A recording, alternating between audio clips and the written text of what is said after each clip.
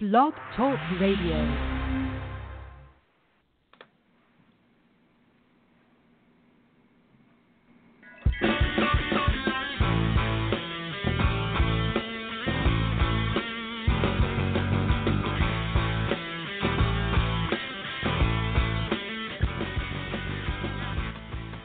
What's up out there, ladies and gentlemen? It is Wide Men Can't Jump. I am Nate. He is TR. What's up, TR? Yowza, yowza, yowza. Welcome to another week of Wide Men Can't Jump. It's another week, and let's go ahead and get with our guest. Joining us now is the big man himself from Killer Elite Squad, New Japan Pro Wrestling's own Lance Hoyt. Lance, thank you for jumping on with us here on Wide Men Can't Jump. No problem, man. Thank you for having me on. Not a problem. Lance, can you guys hear me all right? Go ahead. Yeah, I hear you great, man. You're coming through loud and clear. Lance and I had spoken a couple times via Twitter, and Lance told me a pretty neat story. You played basketball back in your high school days. Is that right, Lance? Yeah, if you want to call it playing, sure. Well, could you explain to us, you told me, because you're from Texas, and Texas is football country down there. Yep, That's 5A, the Friday Night Lights of Texas. Go ahead and, you told me you played basketball for one specific reason. Go ahead and explain to our listeners what exactly that was.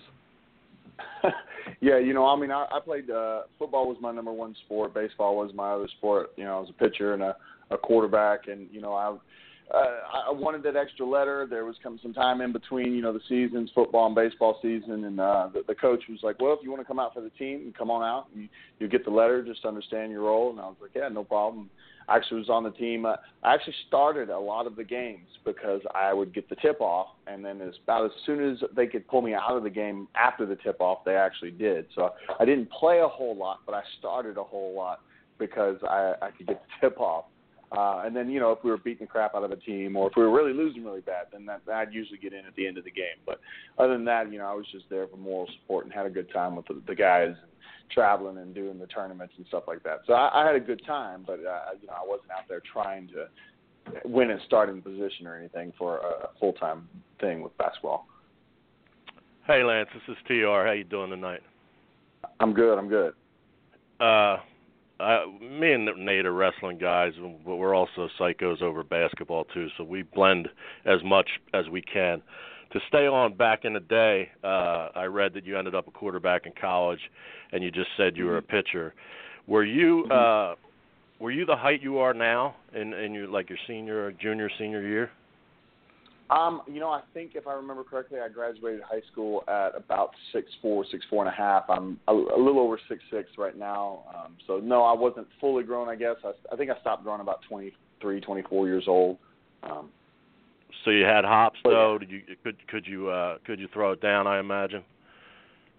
I could throw a ball, but I didn't have any hops. I couldn't jump to save my life, but I could throw a ball, 50 yards standing flat foot. Quarterback and pitcher. I played high school sports too, and just seeing a tall pitcher, and I imagine you're in reasonably good shape back then, playing all three sports. That's an intimidating sight. I'd like to believe so. I'm 6'1", and coming to the plate against somebody that's looking to be 6'5" with that elevated pitcher's mound. What kind of heat were you getting on your fastball? I was more of a control pitcher. I had a great curveball. I could make dudes jump out of the box when it was on. I had a pretty good slider, a decent changeup. I had good control. My speed wasn't the biggest with baseball. Like I said, I never got myself clocked, and I'm probably glad I didn't because it wasn't the fastest. Like I said, I just had really good control. I could put it pretty much anywhere I wanted to, when I wanted to, and that helped me out of a lot of jams in comparison to actually just being able to pitch it by somebody. Right on. Got something, Nate? Yeah, Lance, you talked about playing basketball just to get the letter, and you had some off time. Right. Basically, is the training you use for basketball, because we've talked to like Ron Fuller Welch and guys like that played basketball and transitioned into wrestling, was your training for that particular sport more helpful towards your football and baseball and eventually wrestling training? Because I know football is a lot of weights, a lot of lifting, where basketball is more running and trying to maybe slim down more than to put weight on. Right. For me, obviously, like we said, with football, with the weight training, and it's trying to get bigger and stronger and faster all at the same time. The sport's changed tremendously, especially when you're coming out of Texas ball and whatnot. And, like I said, basketball, because I was only there for the letter, I participated in a lot of this stuff, but it was more for the conditioning and things like that. And then when I got into wrestling, I think, what we're doing is a visual sport. It's entertainment. It's for the people. It's for TV. It's for that show aspect of it. So I started to train more for me and for that rather than for the power and the explosion, that they're training you for in football and even in basketball with the explosion that they're trying to get you off the lines and certain things like that. So when I transitioned into wrestling, my training turned into more athletically pleasing training. How can I make myself look better for TV? I don't have to be the strongest. I don't have to be the quickest. I don't have to be the, fastest, in the ring. All those things can absolutely help me. But if I look that way and it comes off to the people that way, then that's the thing that I'm trying to do. That's what I'm trying to portray to the people, is the image of being the biggest, strongest, and fastest, regardless if I am or not. I have kind of a weird question, and these will be my words, not yours, but I'd like to get your take. Mm-hmm. WrestleMania season coming up Sunday, I believe, right? And right. You worked for WWE. You're currently working New Japan, which is a pretty good gig. Right now, you're on American TV, and it seems to be growing every time I turn around, which is great. Tag team with that friggin' monster Harry Smith. Jeez, you two guys together are a badass team. But back to that quick WWE point. Okay. It seems so weird. Jeff was on our show last week, and I just saw videos of Jeff Jarrett reuniting with guys like AJ and Bobby Roode and whoever else. It seems like you had weird timing with them, because now it's like, okay, the brass loves TNA guys and fills up the roster with TNA guys. And around your time there, it seemed like, once in a while they'd grab a guy and just really not put the rocket on him, so to speak. I don't want you to say anything you're uncomfortable with, but no. Is it like that? Did the opinion change, like, in the years that passed? Like, were you a victim of wrong timing, or did you have a good run there? I did not have a good run. A lot of things could be equated to that necessarily. I mean, I'm happy for what I got my opportunities to do. You talk about WrestleMania. I actually had a WrestleMania moment. I got to lace up the boots, and I was in a battle royal, and I had, before it was the Andre the Giant battle royal, they usually would just do a battle royal with all the guys that were there to give them an opportunity to go out there and work, and I got that opportunity.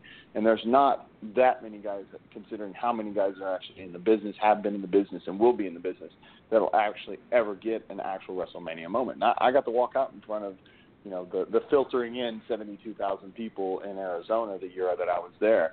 So I don't regret any of the time that I was there. Back then, the company, WWE's, I think the way they operated and the way they looked at all the other wrestling that existed in the world was on a much different level. They were very much just in their mindset, they were the only things that existed. Like you said, once in a while a guy would come over from TNA or something like that, but there was no acknowledgement of that. There was no acknowledgement of their past, really. It was only, guess what, this guy's in WWE, and this is who he is, and this is where he started, and this is where he's going to be growing from. And, they really didn't acknowledge kind of where you came from. They used to do that back in the day with the WCWs and the ECWs. The hell, they had their own ECW invasions and things like that way back in the day, which I think is kind of why they continued with the ECW product when they were doing it, when I was a part of it.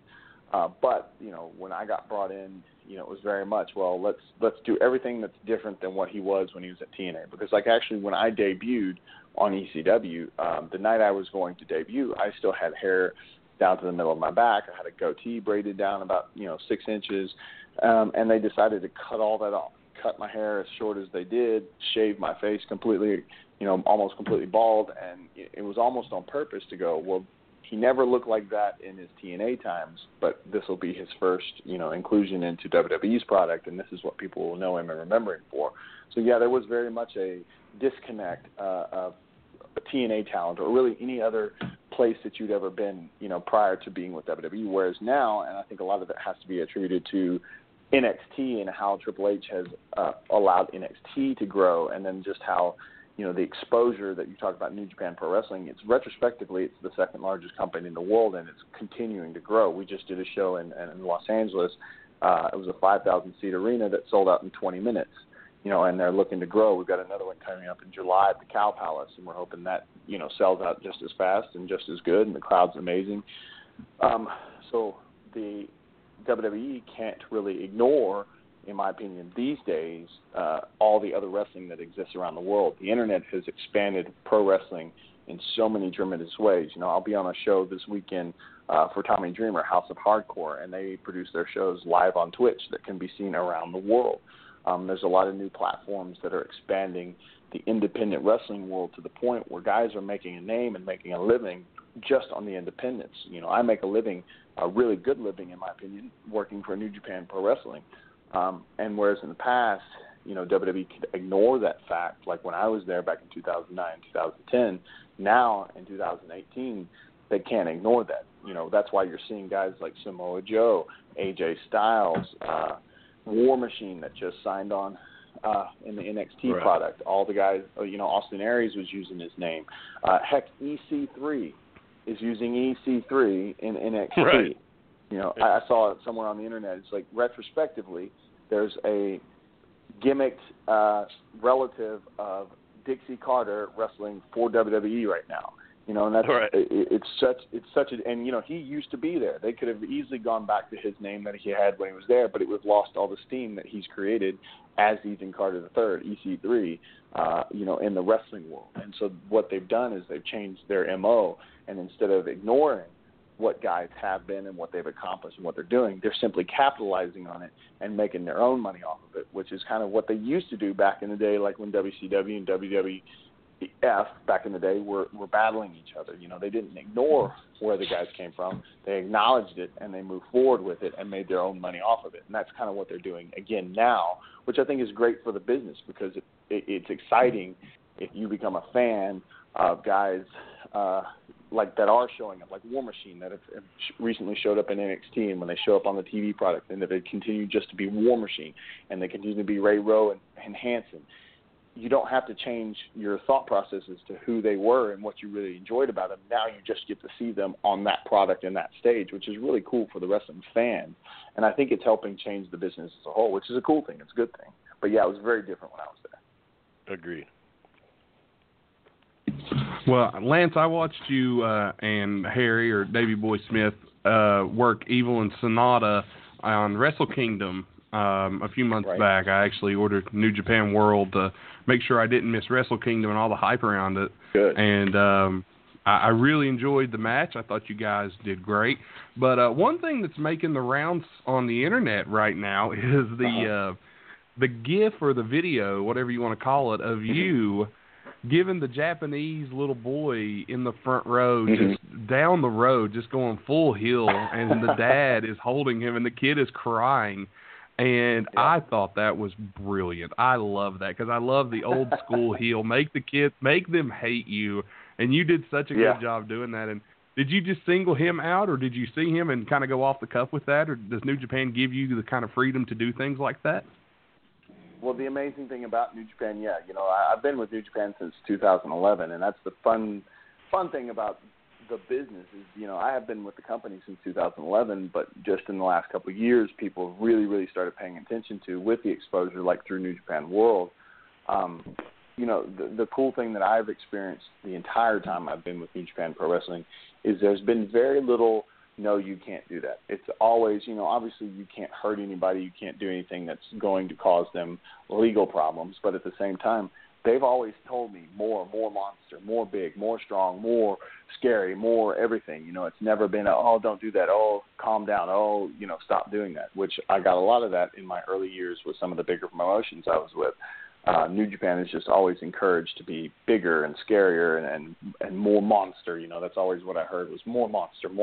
And, just the progression of the character, the American Psycho Lance Archer, as it's come to be from 2011 when I debuted there to what it is now. And those are just kind of natural moments. The fan base still understands and they still respect the business. The kids don't understand, especially with the gaijin, the foreigners, this big, scary gaijin comes running at you, and they're like, I'm going to die.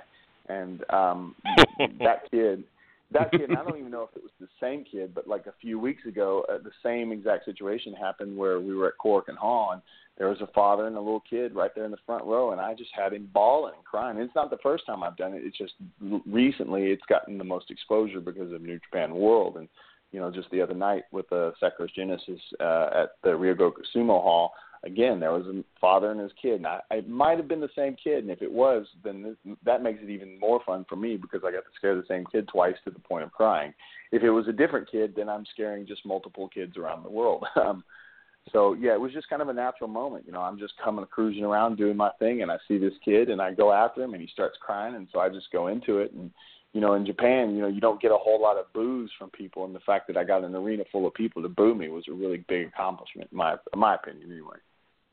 Well, I know Lance Storm really put it over on Twitter, to me that's high praise from Lance Storm. But it was very well done. Oh, yeah, absolutely. As a fan looking back and somebody who's done some things in the wrestling business, I really enjoyed it and thought it was great. Yeah, it was one of those moments, and what he was referring to, that some of the guys were wrestling and they're busting their butts and they're working their butts off, and a couple guys got accidentally busted open. He was just referring to the fact that I was able to get as much attention and reaction out of scaring a child in the front row as some of these guys were that were busting their butts. And there's nothing, I'm not taking anything away from those guys because they went out there and they put their bodies on the line. We all do every night, so there's no disrespect in any way, and I don't think there was any disrespect coming from Storm as well. It was just kind of pointing out that I was able to take a very small moment and make it mean something very big. Yeah, when I was coming up, I would get the Japanese tapes, and then I'd run into like Brody and Abdullah when I was about 15 or 16 years old, and it's the old Johnny Valentine. I can't make you believe wrestling's real, but I can make you believe I'm real. Right. If they came towards you when they were brawling in the stands, you're out of there. Right. There's no armchair tough guys in the crowd when a big mean man is coming towards you. So I like that old school flavor, to echo what Nate said. Now, quick question: you mentioned about New Japan and the success of Long Beach and Access TV and your return to the Cow Palace. Now, for me in Philly, I'm a big baby, so if I got a flight to California, I'm bitching. But I imagine it'll be well worth it, man. You'll be well worth it. It's only what, a 3-4 hour flight? Come on, man. Well, what I'm saying is, compared to you, where you got to go overseas and you got to take them long damn bus trips and all that good stuff. California's got to be like jumping in a car for you, practically, huh? Well, and you're not even. We actually flew from Japan. Like, I'd been on tour in Japan and flew with came that the way. Japan crew. Okay. Yeah, I flew from Tokyo to L.A., did the show in L.A., and then turned right back around the next day and flew back to Tokyo for the rest of the shows that we had to do. Oh, my bad. I didn't know the dates of the tour. My bad. So speaking of traveling, I did quite a bit there. Are you getting to go from? Are you in Texas still? Yeah, still in Texas. Are you getting to go from Texas to California this time, or is it the same deal? You got to go from Japan. I don't know. That's in July, so I don't even know what the full schedule is at this time. Heck, I don't even know if I'll be a part of it. There's so many guys in New Japan right now that unfortunately guys are kind of shifted in, shifted out depending on the storylines, who's doing what and where. We were in a good position where we're being put in position to be the next challengers for the tag titles that we lost at the Tokyo Dome. So we were part of that storyline and continuing that storyline with our domination and what we've been doing. Now, what happens past this next tour that we're on, which is the Dontaku Tour. We have a title match on April 29th in Kumamoto, Japan. Depending on what happens there, it might determine whether, we're a part of the San Francisco gig or not. Like I said, and that's a bigger show with a bigger place and a bigger venue, so they're probably going to be trying to push for some bigger matches. And, it just depends on who's doing what, when, how, and where. New Japan's very much focused on, who are the champions, who are the challengers, and it's a very simple storyline, which I think is appealing to a lot of the wrestling fans these days. So hopefully I'll be a part of the stuff that's in California, but I don't know at this point. And I don't know, where I'll be traveling from. Gotcha. Lance, if you are in the Cow Palace and you so happen to make that show, you may run into a guy at ringside who's a photographer. Okay. Named Dr. Mike Land. If you catch him with a boot in the face, the entire crowd will cheer as he gets in the entire front row's way of taking pictures inside the Cow Palace. Well, I mean, if you've noticed, I've got a pretty unique entrance lately, and if he's in the front row, he'll probably regret it if he's got his camera out. Yeah, he'll have. I mean, this guy he's referring to is a longtime fan, photographer, / part of the business. He had a hookup with Gong Magazine. I don't even know if that's still going on, but I mean, if he gets a hold of you in the corner and bends your ear, you'll be booked in Australia, New Zealand, all kinds of places, and then all of a sudden you won't be there. But I've experienced that once or twice in this business. Yeah, good guy though. Good, but like Nate said, he sometimes gets in the way of the view of the fans. So it probably would be a pretty big pop if he accidentally quote unquote caught a potato. But what are you going to do? Right. But we won't take too much more of your time, Lance, but I do have one question, at least one last one from me. Team with... Well, I mean, hey, you're welcome on as long as you want to be on, sir. We will not shun you away. Davey Boy Smith Jr., your tag team partner, Harry Smith, you two took very different paths to get into the wrestling business. He was kind of born into it. Mm-hmm. You worked your way in, which he did as well. He's busted his butt a lot of years. What's it like teaming with a guy like that? Because you've had a lot of tag team partners over the year, whether it be Kid Cash or in the Rock and Raven faction, and now you're in the Killer Elite Squad, which I consider one of the best tag teams in the world today. And I'm not blowing smoke either, just because you're on here. I admit it.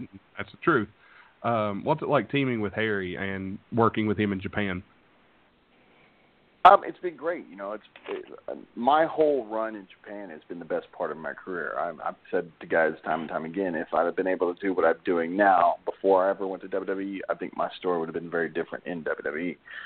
But as far as being able to tag with Smith as long as I have and have the success that we have had together, it's been really cool. Like you said, I knew him, and we actually wrestled against each other a couple times in our WWE times. And he obviously had a little bit better run than I did in WWE, being a tag champion with Tyson Kidd and all that.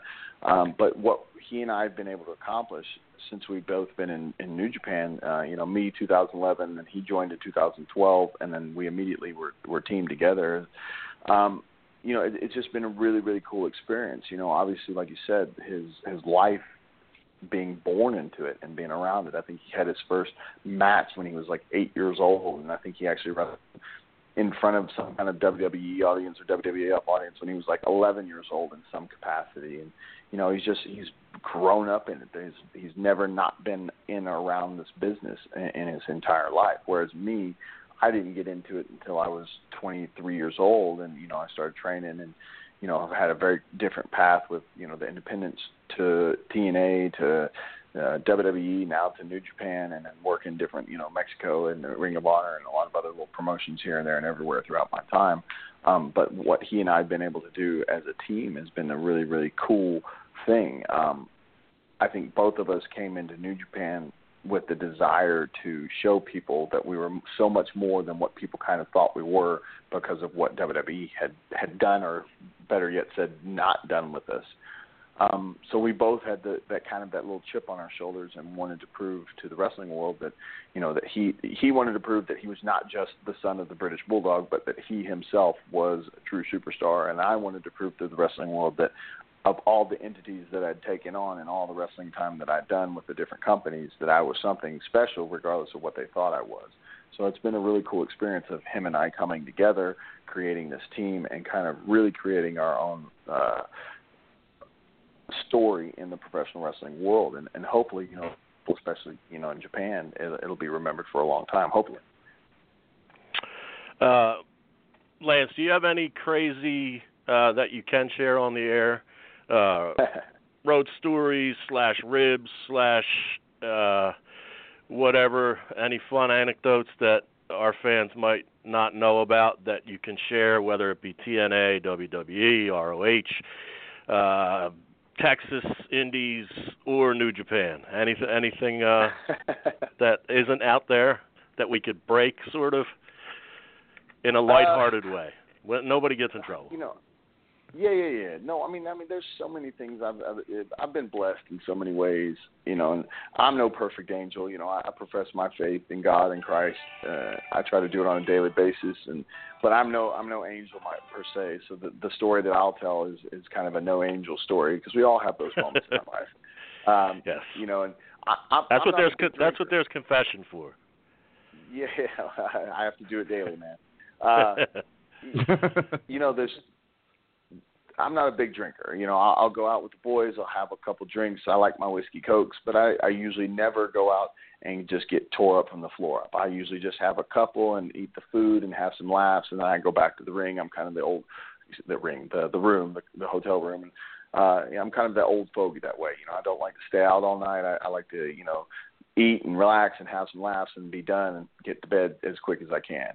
But there was one night that, Smith and I went out with, and in Japan, sponsors are a real big deal. If you don't know what a sponsor is a guy or a person that just really enjoys wrestling for whatever reason and has a lot of money, whether it from his family, from, the work that they do or whatever the case may be, and then they take you out and they wine and dine you, basically. They'll take care of the whole bill. They feed you. Everybody's together. It's usually in large groups. So Smith and I had this one night where the sponsor was like, "Oh, come and eat with us." And we're like, "Yeah, okay, that's cool. Let's go eat." And we were all going near the Tokyo Dome Hotel, which is where we were staying. So, we weren't jumping in a taxi. We weren't on the trains. We weren't, in somebody's car. Like a lot of times when you go out with a sponsor, you end up going pretty far. Well, this was literally like right over the bridge and in a restaurant next door. Harry had brought up that he liked hot sake. And I was like, okay, let's have some hot sake. They call it Atsukan. And so, we're eating, and I'd had a couple, like I said, my Coke Highs, and Harry had a few beers, and then all of a sudden they bring like 8 or 9 vials of hot sake, and they set it on the table. And it's like, all right. So, we're drinking some hot sake, and we're trying to pass it around. But for the most part, it's Smith and I just drinking this hot sake. And before we leave this dinner, he and I are pretty lit at this point. And then all of a sudden they're like, "Hey, we're gonna go to the next place. We're gonna go to a karaoke bar. And you guys coming?" We're like, "Yeah, sure, why not? Where are we going?" They're like, "Oh, it's just down the street." So again, we're right by the Tokyo Dome. We don't have very far to go, so I'm not even worried about it. We're laughing and giggling, and we're pretty drunk at this point, to say the least. Right. And we get to this karaoke spot, and we walk in, and it's last call. So the sponsor gets us like 15 more vials of the hot sake and just pushes it right in front of Smith and I, and we're just looking at each other like, oh man, we're in trouble. To the point where, again, trying to pass it around, we're just getting tore up. And one of the girls that worked in the office with us had to come. She was in the bathroom. She was throwing up. We had this little DJ guy that just basically he was passed out, face down on the floor. And it was just one of those nights where it was too much sake, it was too much alcohol, it was just insane. And by the time, we got done with everything and we're headed back to the hotel, it's literally like Smith and I, arm in arm, walking like in a snake pattern over this bridge back to our rooms. And it was one of the worst choices I'd ever made as far as drinking sake. I really can't drink hot sake to this day because of that. The next day, the next day, I couldn't get up. I tried 3 different times. I took pre-workout. I got up every time with the intention of getting the heck out of that hotel room, going and doing something productive, maybe going to the gym, sweating some of this crap out. I never threw up. I probably should have, but never got out of the room. It was like 7 o'clock that night, and finally I had another sponsor, and Smith was supposed to be coming. I was like, I've got to go eat something. I'm not going to drink anymore. I show up, and I'm like, man, Smith, I was like, that was the worst decision I ever made. And he's like, yeah, man, it was horrible. And I was like, I didn't leave my room all day long. I was like, I tried and I never left. I was like, what about you? And he goes, oh, yeah, I was up at 11 a.m. training with the original Tiger Mask doing kickbox training. And I was like, are you freaking insane? And he's like, oh, man, I was sweating Saki. So he was up he's a beast, man. You're talking about a man, a myth among men. You know, like I said, he was up at 11 o'clock that morning, kickbox training, sweating Masaki out. And it was just one of those crazy nights. Maybe not the funniest story, but if you were there, you'd just been like, holy crap. And that crazy Sayama hitting him with kendo sticks the next morning. That's crazy. I'm sure he was getting hit with kendo sticks and made to kick the bags as hard and many times as he could. It was pretty crazy. Wow. I can picture you two walking across that bridge, and I like to think that you were both singing some song, and just seeing someone go past you. It's like, that's the Killer Elite Squad, but man, they are having a hell of a time right now on this bridge. I think we were actually singing Liger's theme song, because pretty much every one of the karaoke bars you go to, Liger's song is one of the choices. You can choose to try to sing Liger's song, and Harry actually can sing most of it. It's pretty funny when he just tries to do it. So I think both of us would probably da-da-da-Liger across the whole bridge. It's pretty funny. And I'm sure Harry's Canadian accent makes it that much better. I could really enjoy that. Oh, yeah. Absolutely. TR, you got anything else for our guest before we let him go? Yeah, I was just going to tell Lance, thank you for coming on and all that good stuff. You're welcome anytime. And thank you. I'm a buddy of Big Mike, Michael Elgin, so if you run into him, cool. He'll get the joke if you get the memory. Tell him Stutter and Tommy Rich said hello. I will. I should see him on the next tour. We go back next Wednesday. And then maybe if you're on a bus board, he'll play some audio from my old show. My alter ego is Stutter and Tommy Rich, and you'll kind of get the joke then. All right, Stutter and Tommy Rich. I'll see what he says. All right, brother.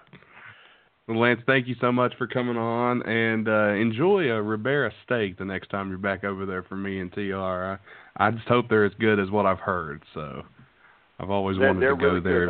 If you ever go to Tokyo, I absolutely suggest go to Ribera because of the nostalgic visual and everything that is Ribera. But there's another place called Danger Steak. Yeah, he's an old deathmatch wrestler. He's Mr. Danger.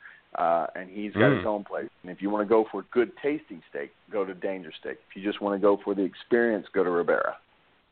All right, so Nate, when we go to Japan, we got to mark out and get the jacket with the Ribera jacket on it, and then we'll get the good steak at Danger. Obviously. Hey, y'all need to come to Wrestle Kingdom next year. It's on January 4th, same day every year. Plan it now. We're going to have to.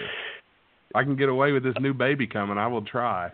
I would love to make it over to Japan. That is a goal to one day make it over to Japan. I would love to visit for Wrestle Kingdom and wrestling in the Tokyo Dome. I'm sure there's nothing, like maybe WrestleMania compares to it, but not much else.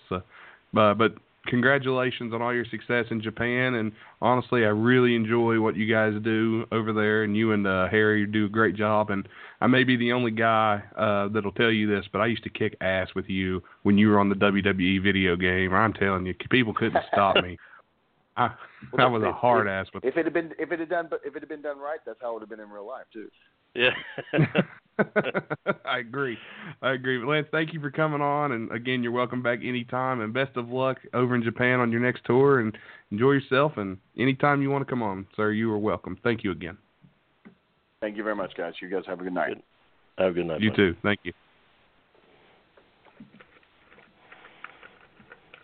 Well, look at you, Nate Bush. What? Here I am. Looking. What did I do? Just sneaking out a really cool dude that I had never really talked to before, other than a little Twitter interaction years ago. But pretty damn good dude. Yeah, seems like a great guy. And for those of you tuning in for basketball, trust me, do we have basketball on board for you tonight?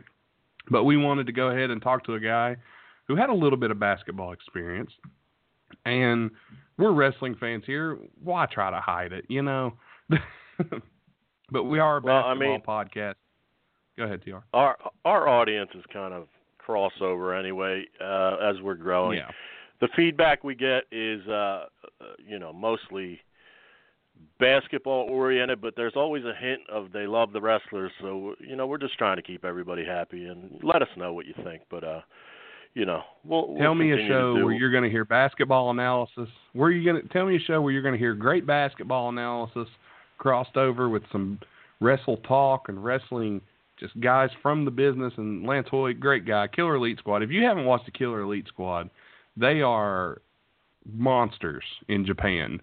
They kind of remind me, TR, the Minnesota Wrecking Crew, the way they just run through people. They are just beasts over there. Well, we know Davies, or Harry Davey Jr. We know about him. He's a killer. Everybody that works out with him, from Josh Barnett to Daniel Gracie to everybody else, says that he's just a beast. As did Lance just now, about when he got up the next day after drinking all night and was getting beat up by Sayama. So, and you add Lance into that mix, who I'm sure is no pushover, because, even teaming with Kid Cash. Kid Cash is a boxer or MMA or both. So he's always paired up with a badass, and you don't pair up a can. What do they call that in boxing? Tomato can with a badass. Yeah. You team up a badass with a badass. So definitely, that's pretty cool. And he was honest. I saw that he was ended up a college quarterback. Probably had a full ride. We didn't really get into that, so maybe next time. Maybe. I didn't know he was a pitcher, but he was honest that his hoop stardom wasn't as much as I might have thought with his height and so forth. But hey, man, it's all good. He's an honest dude, and we had a great time with him. So I'm happy you booked him, brother. Hey, I do what I can. But yeah, telling us he just wanted the letter, and he used it to stay in shape, and the training and the cardio and the conditioning. So, but thanks, Lance, again for coming on. I just messaged him and thanked him. Great guy. But we here at Wide Men Can't Jump want to thank our sponsors, WowFreeCam.com. That's right, ladies and gentlemen, WowFreeCam.com is the number one choice for all things cam related. And TR, you definitely want to check them out, man. They are doing some really cool stuff over there on WowFreeCam, if I say so myself. And if you're listening out there, check them out, WowFreeCam.com, your favorite source for all the cam material you could ever want. Check them out. Again, that website is WowFreeCam.com. They've been with us from the beginning, and we want to thank them for helping bring you this show. So, TR, hey, buddy, here we are. Hey, buddy, go ahead. Big date. If I don't get this car situation straightened out, I might have to hit up our sponsor and ask for my own page with a big, beautiful man fetish. That's right. Coming soon. I'm not shy to the TR Bear page. The TR Bear page what I am, is coming a bear? soon. I guess. I don't know. I scratch my back against the wall, so I think that's what they do too. So you do that too? I'm a bear. Yeah, man, you can't. You're big. You can't reach that shit. I'm gonna start calling you Baloo on here. But TR, it's been a pretty successful week for your squad over in Philly land. The Villanova Wildcats win the national championship, which we're going to have a caller call in here in a little while. The man that won our bracket pool, Mr. Larry Dameron, is going to call us and talk a little bit about his picks and how he was able to get the bracket pool win. So congrats to him. He'll be on here in about 10 minutes. But the 76ers are just on an emotional roll right now. They can't be stopped. Well, I haven't. Today's date, you got to help me with dates. Today is April 4th, correct? It is the 4th of April, sir. The 4th of April. Yeah, I don't like talking about current games while we maybe listen to later on, but it's April 4th, and the last I checked, they were beating a Pistons team without Blake Griffin, granted, but at Detroit. And we're without Joel Embiid and Dario Saric, going for our 12th win in a row. They're up 19 as we speak. They're up 19. It's got to be third. It's got to be third quarter, right? Third quarter. Yeah. So later we're going to. Originally, I kind of leaned towards destroying the process, ending the process. I think you're being more fair, and the final title in the second hour will be dissecting the process.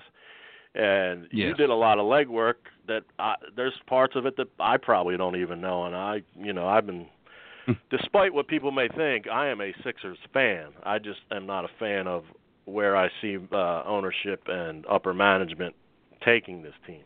Now, as far as the players and Brett Brown, to possibly, if they hold on to this lead, be 48-30 is unthinkable. Nobody picked that, and yeah. And they have the possibility for 50 wins this season. If that goddamn big-headed ass Markelle Fultz didn't Bobo Brazil or missing link Joel Embiid, we got to worry about that. But, the other health issues that we were concerned with, big man, shut my ass up because I didn't want to re-sign him, and he messed around and got in shape. So if this orbital bone doesn't, hold him back too long, we might get that 5 years out of the deal. I don't know, and he's certainly a dominant player. I told you when you re-signed him it was a good signing, and you told me you weren't so sure. Well, if I had a crystal ball and knew that he'd be a healthy man, which time did not reflect as far as big men with back, foot, etc. injuries, there was not one example at the time.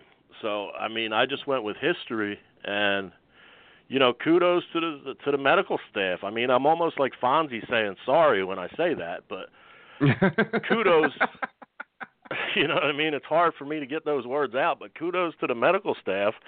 I know X's and O's, and I know a good player from a good player. I never disputed the man's talent, but to play that many games, he already played.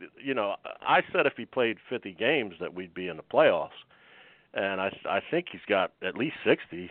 I'm not sure of the number, but he played a lot this season, more than we expected. They got him back into the playing in the back-to-backs quickly, so that really helped Philly out. Before we get a call from our next guest, can I bitch for a minute? Can I bitch? Go ahead, man. Spit it out. Oh my God, the fucking Wolves, dude. Jesus. They lost 121-97 to the Jazz the other night on Easter. And God almighty, what a horrible Easter basket gift that was for me. The Jazz shot 60% from the field. That's absurd. That should not happen on a Tom Thibodeau, on anybody's team. Anybody's team. That should not happen. Now, the Wolves did beat the Hawks last week, and Towns scored 56 points, which is a franchise record. Then they go 2 days later. Towns has 21 points, 20 rebounds. They squeak a win out of Dallas, which they should win, but then they just get shellacked by the Jazz. Now, looking forward for the Wolves, they have the Nuggets tomorrow night. That's a huge game. That might be one of the biggest games of the year, as the Nuggets are one game back of the Wolves. And yeah, and one game no back. Jimmy Butler? Not yet. No Jimmy Butler. How about the Nuggets side? Did they have Gary Harris healthy again?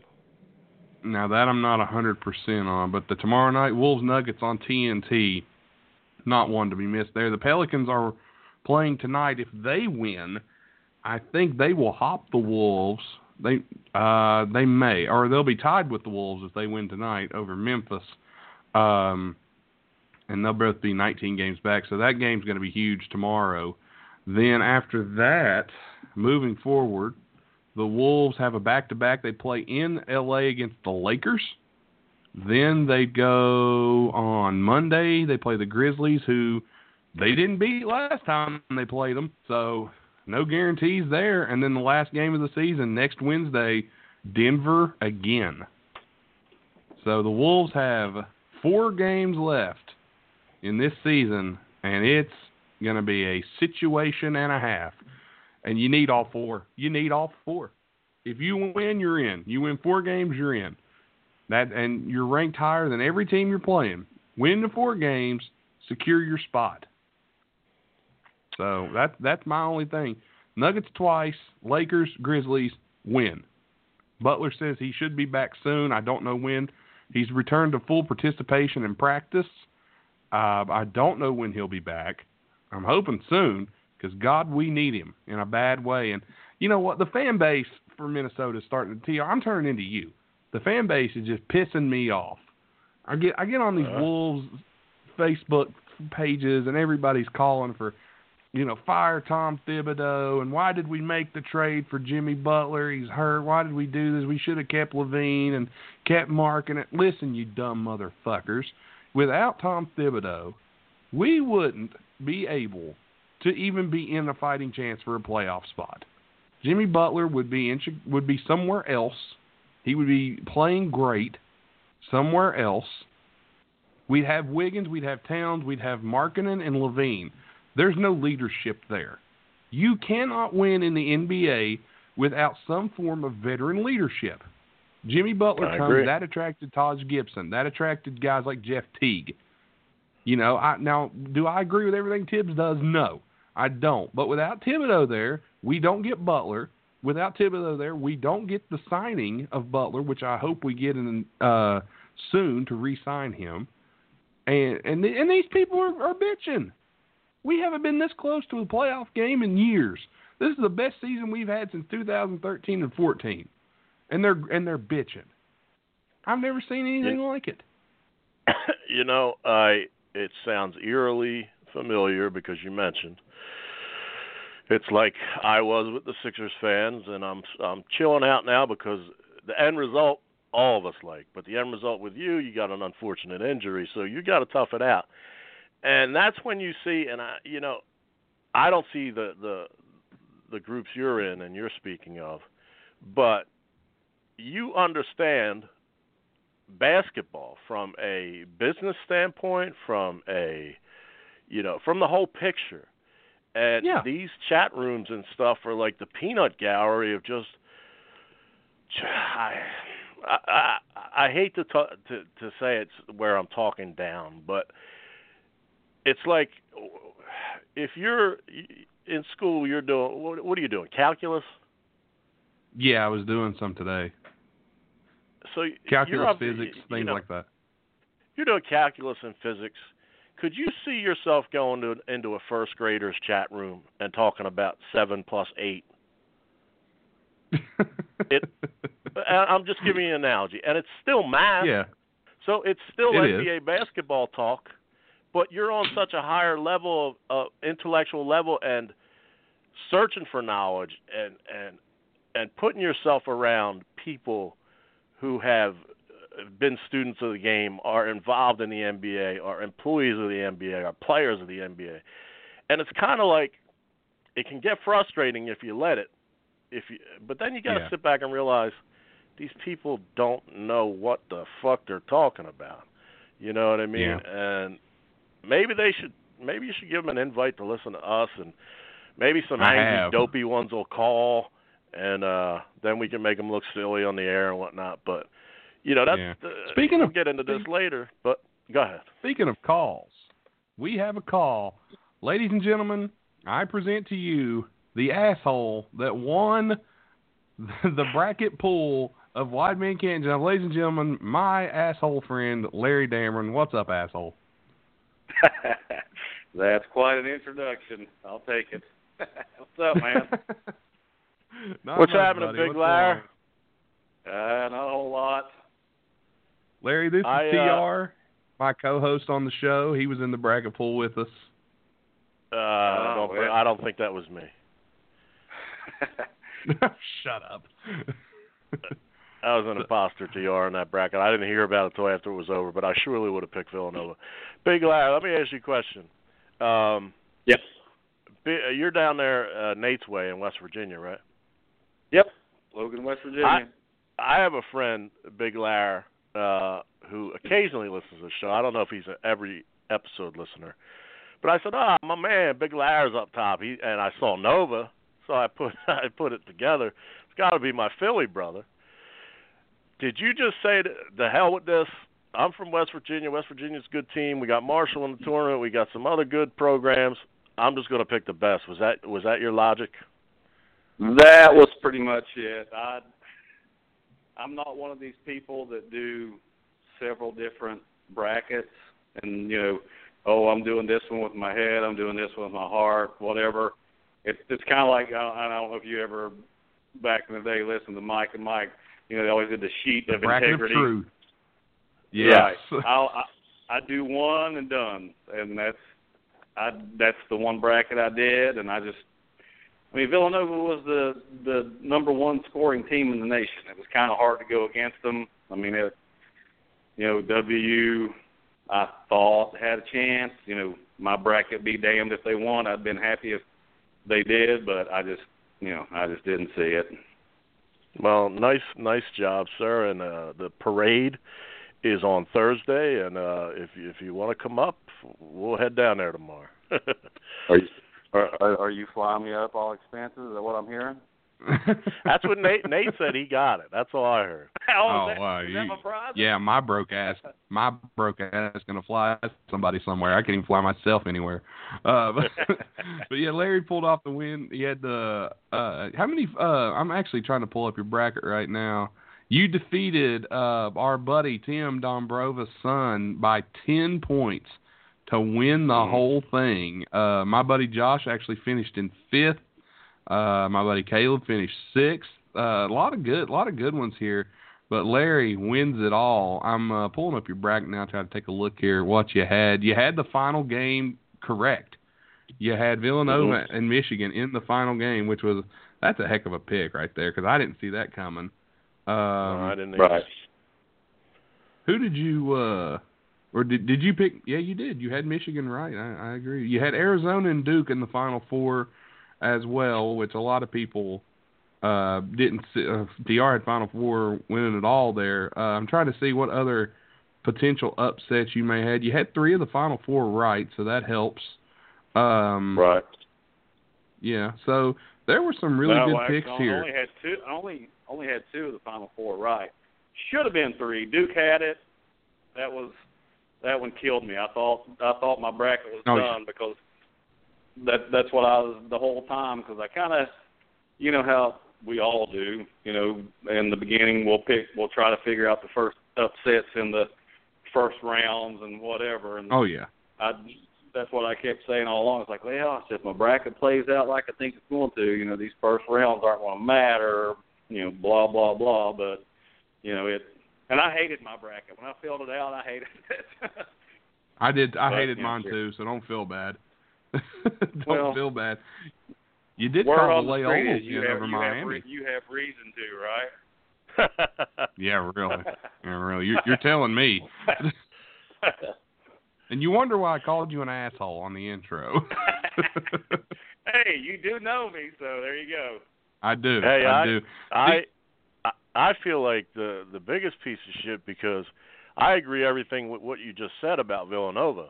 And, obviously being in Philly, I watched them closer than most. And being an Uber and Lyft driver, I'm up there a lot driving around their students and whatnot. And, and I went ahead and picked Duke myself. I picked Duke to beat Villanova. And I was watching that Kansas game, and it was a hell of a game, by the way. Yes. Duke and Kansas. But that damn Grayson Allen had his chance. And we had Jeff Jarrett on last week, and he had Duke with me as well. But Grayson Allen in and out at the buzzer, and then open look for 2 threes and whatnot, and then it just withered away, man. Well, how can you not pick Duke when they had the seniors, Grayson Allen, they got the coach, they got potentially the first pick in the NBA draft in Bagley? How could you not? But, was not meant to be. Yeah, there was a lot of Duke love out there for sure, and I was surprised that they went down to Kansas. Larry, I don't know about you, but when it comes to picking in the tournament, I rarely pick Big 12 teams to do well. The tournament has a history of really killing Big 12 teams based on their officiating, because every time, and you saw it in the Nova West Virginia game, you saw how many fouls there were, and I'm not blaming the officials. You can't blame the officials for Nova beating West Virginia. But you see teams potentially in the past. Iowa State used to struggle in the first round. Texas struggled in the first round this year. But the Big 12 is normally known to choke in the NCAA tournament, is what I'm getting at here. Even though I had West Virginia in the Final Four, I did. Thought with my heart a little more than my head, I suppose. But do you agree with me that maybe the Big 12, the reason you kind of went against Kansas, other than it being Duke, do you think the Big 12 has a stigma against them in the tournament? Absolutely. And not necessarily officiating. It's just, history shows it. I mean, I think Kansas is the only Big 12 team in at least the past several years, and they've done it twice. And it's Kansas was a team that I did not think, even at the beginning of the year, I thought West Virginia was going to run away with that conference, and then they should have. And I kept thinking, Devontae Graham's their best player. There's no way. And they just kept finding a way to win. And I actually took Kansas. I took Kansas further in the tournament than I wanted, and that was another main reason, other than what I just said about Duke, that I picked Duke to beat Kansas, because I had no faith in Kansas whatsoever. But they made it way, they made it further than I thought they would. They overachieved big time. I got a question for both y'all, because, I'm a homer or whatever, and a lot of talk, social media, and just, water cooler talk up here is about the potential of some players on Villanova and the next level. Now, Villanova traditionally, as we went through last week, you go way back to Paul Arizin as a, all-timer, and Kyle Lowry, but other than maybe Kerry Kittles with a cup of coffee and a few others, they're not a producer of great NBA players. However, I think this year, and I'm getting disagreed with a lot, that Brunson is not going to be a superstar, I don't believe. I don't believe that Mikal Bridges will be a superstar. But I do believe both will have a career in the NBA, and I think the same about DiVincenzo, hoping that he'll come back for one more year and then come out the following. But some people up here are saying that none of them have a shot, only one of them has a shot, some will play overseas, blah, blah, blah, blah, blah. What do you guys think from out of the Philadelphia bubble? Go ahead, Larry.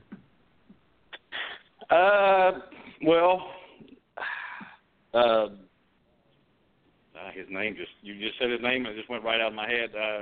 The guard. DiVincenzo? No, the other one. Brunson? Brunson, I mean, he's got pedigree. His dad was in the NBA, but he's kind of small. Right. I mean, he's not a bad player. I mean, you never know. And DiVincenzo, again, he's kind of small, but in the NBA they don't play defense a whole lot. So you make your shots, then you never know. I'm kind of on the fence, is what I'm trying to say. I hear you. I hearken this Villanova team to the Wisconsin team that upset Kentucky. Great team together, but not great individual players. Frank Kaminsky was the best player to come off that squad, and he plays in Charlotte and doesn't do a whole lot.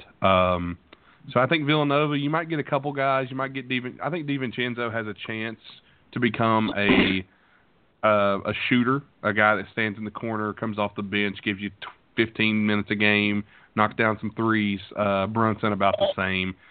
But I don't see anybody really coming out that really blows my skirt up and gets me excited about the upcoming draft. There's another soundbite. Yeah, there it is. Blows my skirt up. I thought you only wore those skirts on Saturday night. Larry, not where everybody can hear. Well, Larry, again, congratulations. TR, you got any more questions for Larry? We let him go. It's family night at the Dameron household, so you got to get back to those girls of yours. Well, just a hearty congratulations to pick Michigan and Villanova in the final is pretty damn smart of you. You can tell you watch your hoops and study your hoops. Brackets are the hardest thing. And to make it even better, you only picked one, as you said. So that's pretty damn good. So congratulations, Larry. I do appreciate Larry, I'll get it. with Thank you you very tomorrow, much. sir. I got some Wide Men Can't Jump swag for you. I'll bring it by to you tomorrow. Just shoot me a message, man, and we'll get together. Thanks again for coming on. Congratulations. Philly. Yeah, I'll send those in the mail, so keep an eye out. If you don't get them, call the post office. But thanks again, Larry. Thanks for coming on. You did great. I'll bow to the winner. Spin Doctors still rule. I don't care what you say. Everybody. I was waiting on that. Thanks for coming on, man. I'll see you tomorrow. All right, thanks, guys.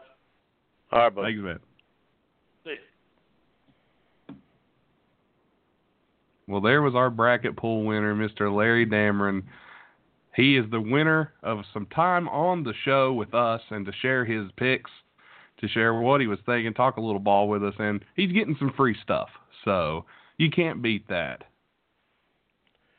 And I lost to damn near everybody, so I showed my right breast or left breast or something. Don't feel bad. The three wide men, the three experts, the guys that pick their brackets live on the air, none of them are in the top 10. So if that explains anything to you. Yeah, we really nailed it this year, I tell you what. Next year, we act though, like we know what we're talking about. Hey, if we don't, we've called more stuff right than what people give us credit for, okay? But they're never going to put over what we do right. No way. Of course not. Why would they do that? Why would they Haters ever tell us what we do right? Let the haterade flow, folks. People, when I touted T.J. McConnell at the beginning of the year, I had people saying he was the worst player ever. He's garbage. He's nothing. Blah blah blah blah blah. Then he's a head story on SportsCenter as the first 76er to ever record a triple-double from the bench. Boom. Yeah, there you go. Quickly, before we get into what we're getting into, Ben Simmons, TR, I don't know if you saw this, only the second rookie in history to get 1,200 points, 600 rebounds, and 600 assists. You know who the other rookie was that got that? Yeah, the Big O. The Big O, Oscar Robertson. So there's that for you. Also, here's a quick little thing I picked up offline. The Raptors posted a defensive rating against offenses ranked in the top 10 compared to approximately 99.6% of all other teams. In other words, they get beaten up by great offenses and return the favor against the average and bad ones. According to John Shaman, DeRozan in particular leaves his teammates out to dry with either poor effort or plain bad positioning. So there's some Raptors hate out there right now, even though they are the 1 seed, but they have struggled over the past few games. Lost to Cleveland. They're playing Boston tonight, if I'm not mistaken. They lost Boston the game before Cleveland, I believe, too, or maybe 2 games before. Yeah, they are currently leading Boston by 12 in Toronto, so keep your eyes on that one. Of course, right, that's as of right now. Looks like the Sixers are going to cruise to a win. But it's the second hour of the show, and we are. Are you ready? Are you ready for this? Are you ready for time. this? Actually, by the way, speaking of things we get right that nobody else saw coming. Remember a couple weeks ago when we talked about what would you give up for Kawhi Leonard if you're Minnesota? Reported. From what I read online, there's a rumor mill going around that Kawhi Leonard could be coming to Minnesota. Not saying we called it here, but you know where you heard it first. We did. We called that. Not saying it'll happen, but you know. And then I hesitantly said, just speculation. We don't know anything here. I think they're listening. I think the NBA's listening. They better be. All right, here we go. Here we go, TR. It is time to dissect the process. So, TR, sir, are you ready to dissect the process? Well, I'm not a fan. We did not, other than you telling me you're going to do the paperwork and figure out every little nook and cranny of this preposterous thing. I've got it broken down, sir. So my reactions, if they're positive, will be positive, and if they're negative, they'll be pretty downright negative. We'll see. All right. At the end of what you go through, if this 48-30 team is a product of that disgusting losing, etc. I'll get into all that later, but go ahead. Just a faucet? Oh, that guy. The only thing I can hold against. All right, here we go, ladies and gentlemen. The Sam Hinkie era began in Philadelphia on May 14th, 2013. That was when Sam Hinkie took over. On draft night, Michael Carter Williams was selected with the first-round pick at pick 11. They also selected Glenn Rice in the second round and Pierre Jackson in the second round of the draft. Now, Glenn Rice was traded to the Wizards for Arsalan Kazemi and Nate Walters. You should be. I'm not being a nitpicker, but you should be. In case people are half listening, it's not that yes. Glenn Rice; it's his kid. But go ahead. Glenn Rice's son. And they traded Ricky Ladeo to the Dallas Mavericks for a second-round pick, which turned out later to be Russ Smith. Then, the same night as they acquired Nate Walters, they traded him to the Bucks for Ricky Ladeo and a second-round pick, which ended up being Nemanja Dongubrick was later selected. So they made trades to get players. Basically, they were trading players to get draft picks there. So basically, the only player they ended up with in that entire process there was Michael Carter Williams, and they acquired multiple draft picks. All right. Next thing, okay. Drew Holiday, Pierre Jackson are traded to the Pelicans for Nerlens Noel and a 2014 first-round draft pick that later turned out to be Elfrid Payton. We'll get to that draft coming up. They traded a second-round draft pick to the Rockets for Furkan Almir and Royce White and cash, and it was top 55 protected, so they never got it. James Anderson that was signed as a free agent. Tim Ultrabright was signed as a free agent. Then, August 14th, this is the big one, Brett Brown was hired as the head coach. You with me so far, TR? Yeah, and that helps a little because Brown, guilt by association, was part of this, a word that I don't want to say.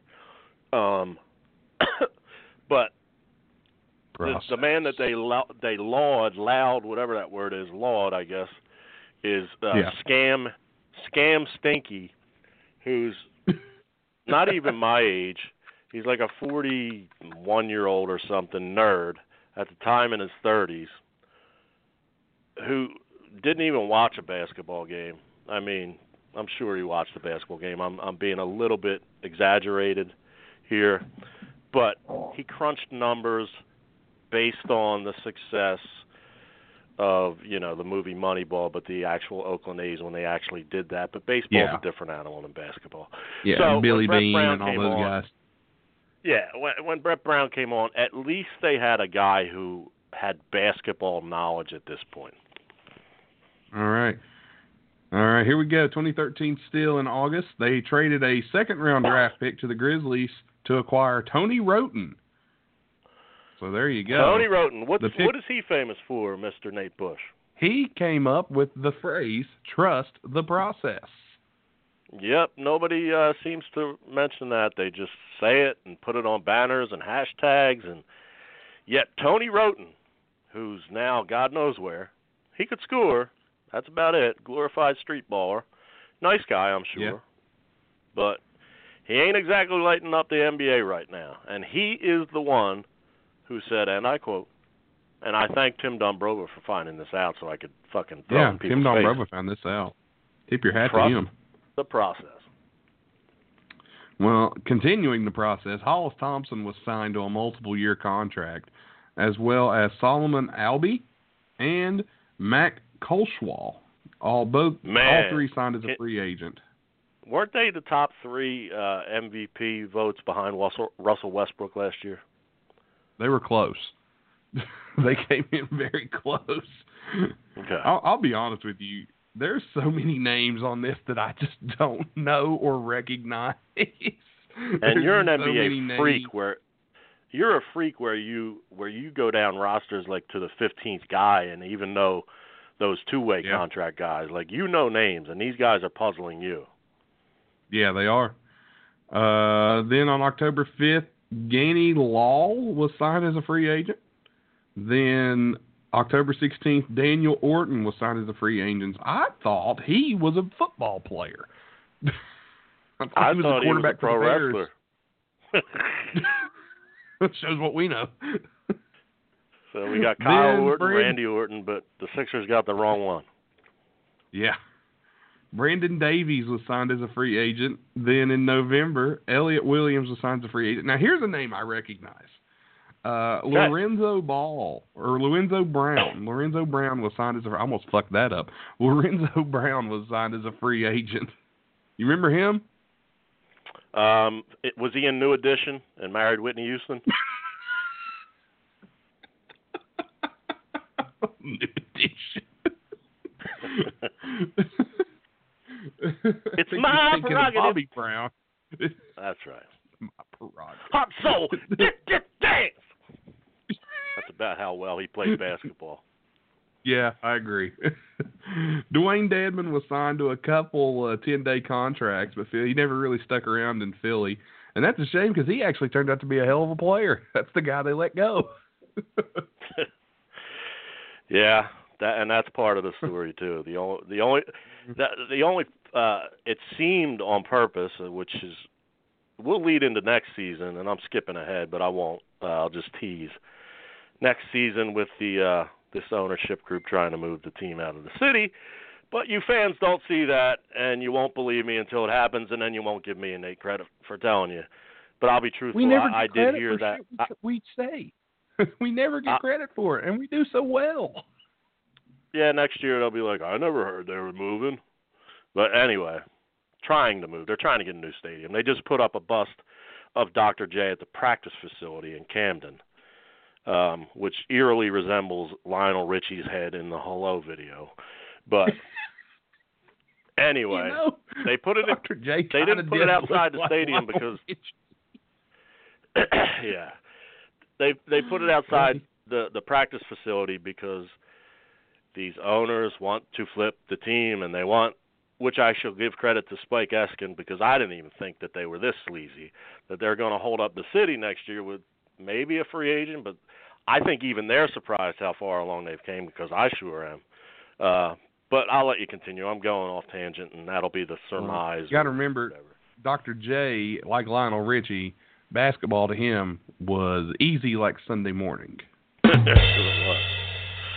And if I ask you a question because of your tender age of 28, yeah, what does the name Jesus Shuttleworth mean to you? Not a damn thing. Well, that was Julius Erving's star role in the movie The Fish That Saved Pittsburgh. So look that up on like Netflix. Look that up on like Netflix or something. And you know what? Check that out. I hope I'm saying that right, because there's two guys and there's another basketball movie. But if I'm wrong, somebody will correct me in that regard. But I'm pretty sure that was Dr. J, Jesus Shuttleworth. I'm thinking Moses Shuttleworth. I don't freaking know now. Now I'm confusing myself. But Fish That Saved Pittsburgh, Julius Erving, star. Very cool movie when I was a kid. We got a quick Italian update from Mr. Tim Dombrova. Fidate del Processo. You know what that means? Yeah. Fuck no. Oh, I don't even want to know what it means. Okay. Because I know what it means. I don't know what it means, but I know what he's saying it's going to mean. That was so confusing just now. It probably means that stupid phrase that's got to go away in Italian. Correct? Well, yes. Trade deadline came up in 2014. Part of the three-team trade, the 76ers trade a second-round draft pick to the Wizards. The Nuggets trade a second-round draft pick to the Sixers, who ended up being David Minchila, or Minchelu. I can't pronounce that name at all. Nuggets traded Andre Miller to the... Yeah. Nuggets traded Andre Miller to the Wizards. The Wizards then traded Jan Veasley to the Nuggets, and the Wizards traded Eric Maynor and a second-round draft pick, which ended up being Arturas Gadalis, to the 76ers. So the Sixers out of that trade get draft picks and Eric Maynor, who I believe they cut almost immediately or to retraded. Yeah. So here's some they more pretty much got rid of anybody who had any value. And then then the tagline which you're actually alluding to legitimately is that they got quote unquote assets. But go ahead. Assets. Yes. Now, the next trade here on trade deadline day, Spencer Hawes was traded to the Cavaliers for Earl Clark, Henry Sims, and a draft pick, which ended up being Jeremy Grant, and a 2014 second-round pick, which ended up being Vasilij Micic. So there's that. Yeah, Jeremy Grant used to rock down to Electric Avenue. Then they traded Lavoy Allen and Evan Turner to the Pacers for Danny Granger and a second-round pick, which ended up being Luka Mitrovic. And then they traded a future second-round pick to the Clippers for Byron Mullins. So there was the trade deadline for Philly that year. They got Danny Granger, but he was gone quickly. If I'm not mistaken. They got him. They got those kind of guys right out, just because the ownership said, I don't want to pay anybody. These idiotic fans, if we give them a bunch of bullshit and say we're winless for Wiggins, they'll pay tickets, they'll fill up the building, so we'll make money and we won't spend any. So go ahead. Yes. Jarvis Varnado was signed to a contract for the rest of the year. Darius Johnson Odom was signed to a 10-day contract. That's a name that I recognize. But he was only signed to a 10-day contract, and I guess they realized he could play, and that was it for him. James Nunnally was signed to a 10-day contract, as was Casper Ware and Adonis Thomas. None of those really panned out. All right, here we are. But I like that name at least. That's a wrestler's name. It really is. If I ever get into pro wrestling, I may have to do that one. But here we go. Here's some trades. Joel Embiid was selected with the third pick in the first round, and they also had the 10th pick in the first round, where they selected Elfrid Payton. In the second round, they selected KJ McDaniels, Jeremy Grant, Russ Smith, Vasilij Micic, Nemanja Dongbunjic in that draft. Now, that same night, they trade Elfrid Payton to the Magic for Dario Saric and a second-round draft pick, which they got Willie Hernangomez, and a 2017 first-round draft pick, which ended up being De'Aaron Fox. So, TR, maybe I'm stupid here, but it looks like they took Elfrid Payton, traded him to Orlando, and they got Saric for basically, they really just wanted the draft picks. That's what I'm seeing here. And they lucked out, and Saric has turned out to be a pretty decent asset. Well, they got this is the key to where all the dummies argue. Oh, man, in that draft, we got Dario and Embiid. Well, revisionist history, revisionist historians. What they did in the off-season was hype everybody up, and some will claim a fan started it, but a damn fan didn't keep posting it on their fucking hashtags.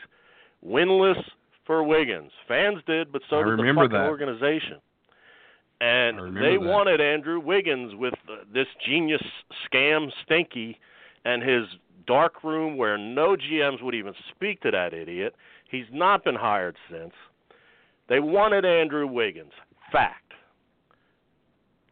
Embiid, at that point, came from Cameroon and had, at Kansas and at high school, maybe a combined 20 games, and I might be giving him extra. He was injured with Greg Oden-like injuries. But some NBA insiders said if he's healthy, he's got the upside to be the number 1 pick, even over Wiggins. Yeah, some. He really did. But some were arguing that Wiggins was the consensus number 1. I was not one of those people. I did not want to take a chance on a hurt big man and be the Greg Oden of that draft.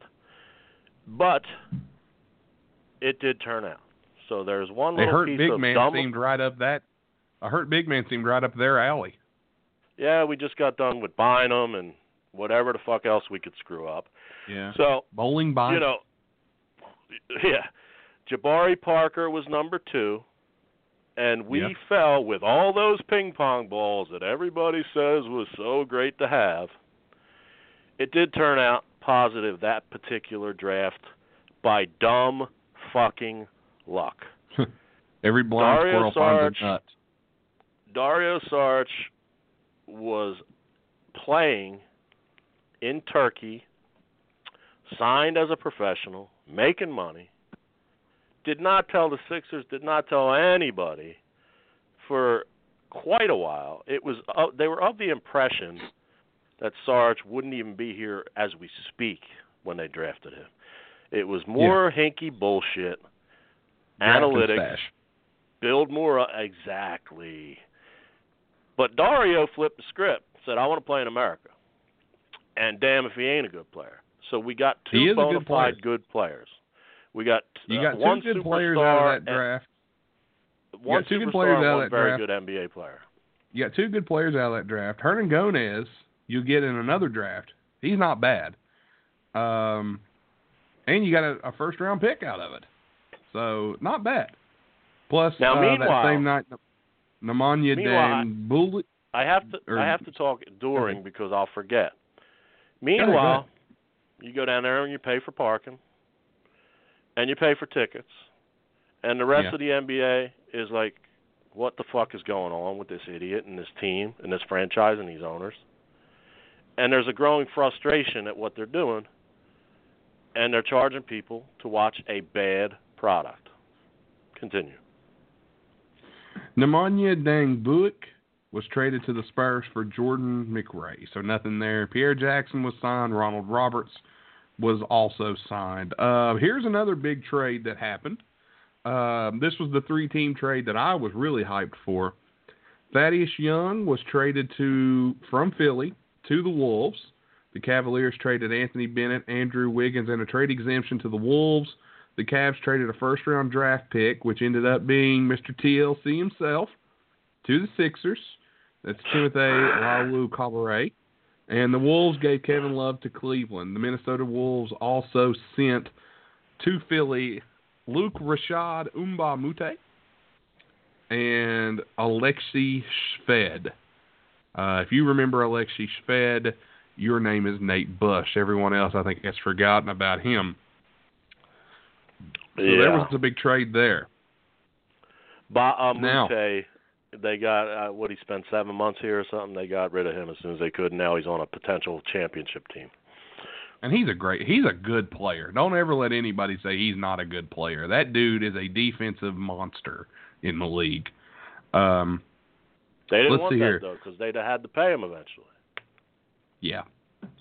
Philly traded a trade exemption and a second-round draft pick to Oklahoma for Hasheem Thabeet and cash. And the Thunder's acquired second-round pick was protected, and they didn't even get it. And then, August 26, 2014, now this is 3 months after drafting him, Joel Embiid signed a multi-year deal. I'm assuming that's his rookie contract.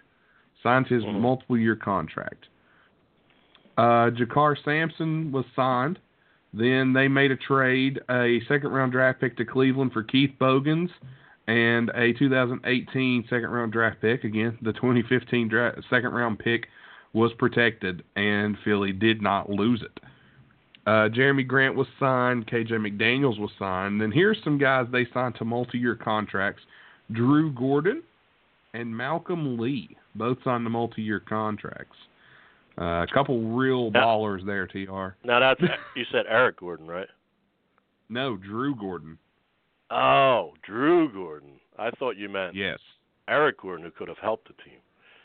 No, they signed Drew Gordon to a multiple-year deal. 2014, they traded Casper Ware to the Nets for Marcus Teague and a 2019 second-round pick. Let me tell you this. Philadelphia owned the second round for about 4 years. They had almost every second-round pick.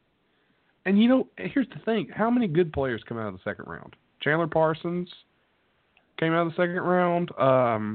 Isaiah Thomas has come out of the second round. But most second-round picks don't really materialize that much.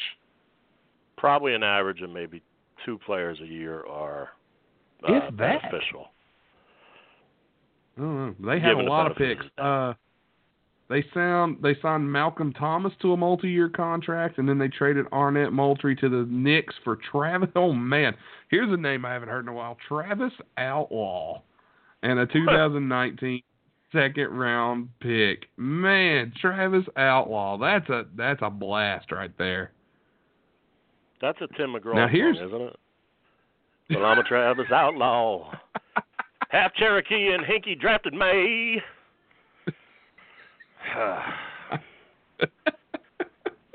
I hate you, but that was great. They signed Robert Covington. There you go. Robert Covington was brought in, and they signed. I believe that is who they thought was just another piece of shit to grab and go and stash and all that shit and whatever the saying is. They had no idea Robert Covington would be a diamond in the rough. They just thought he was another one of those 30 names you just rattled off. They then traded Brandon Davies in December to the Nets for Jorge Gutierrez and Andre Karolinko and a 2020 second-round draft pick. The Nets AK-47, baby. Now we're talking. I love AK-47, okay? I love Andre Karolinko. I will always love him. I loved his game in Utah. He played for the Wolves for a while. I loved him. He is one of my favorite players that I just loved his game. Yeah, he didn't get much playing time here. I know that. Nets also were able to get the rights to swap second-round picks in 2018 with Philly, who had acquired a selection from Cleveland. So they then signed Ronald Roberts to a contract and Fergan Aldmere to a multi-year contract. Guys that are just tearing it up right now. Yeah. All right, here's another trade. Reading this, can you imagine trying to go to one of these games? It's a glorified G League game of what was left in the roster, in the active roster. I feel sorry for the guy that had to sit down and figure this out, a.k.a. me. No, I'm kidding. There's a website that breaks all this down, and bless them for it. 3-team trade coming up. Alexei Shved was traded to the Rockets.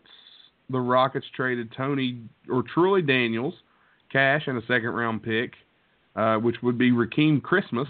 I remember him, Syracuse player. And a 2016 second-round pick to the Wolves. The Rockets traded Sergei Lishik and a 2015 second-round draft pick, which would be J.P. Toko to the 76ers. The Wolves traded Corey Brewer to the Rockets and traded Ronnie Turioff to the 76ers.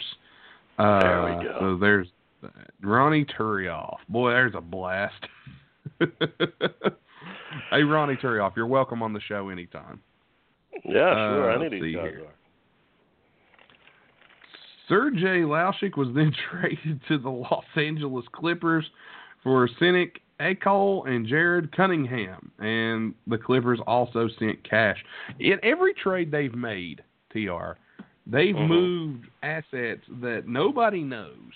and have acquired a slew of second-round draft picks and cash. It's almost like they're just sitting there going, what the hell? We've got all these picks. Somebody will turn into something, right?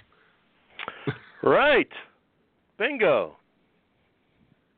All right. Larry Drew was signed to a 10-day contract.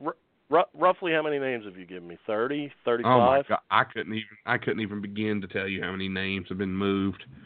And we found there's a lot. Three players that none of them were home runs by any means when they picked them. One was hurt, one was in Turkey, and one was a G League player in Covington. So go ahead.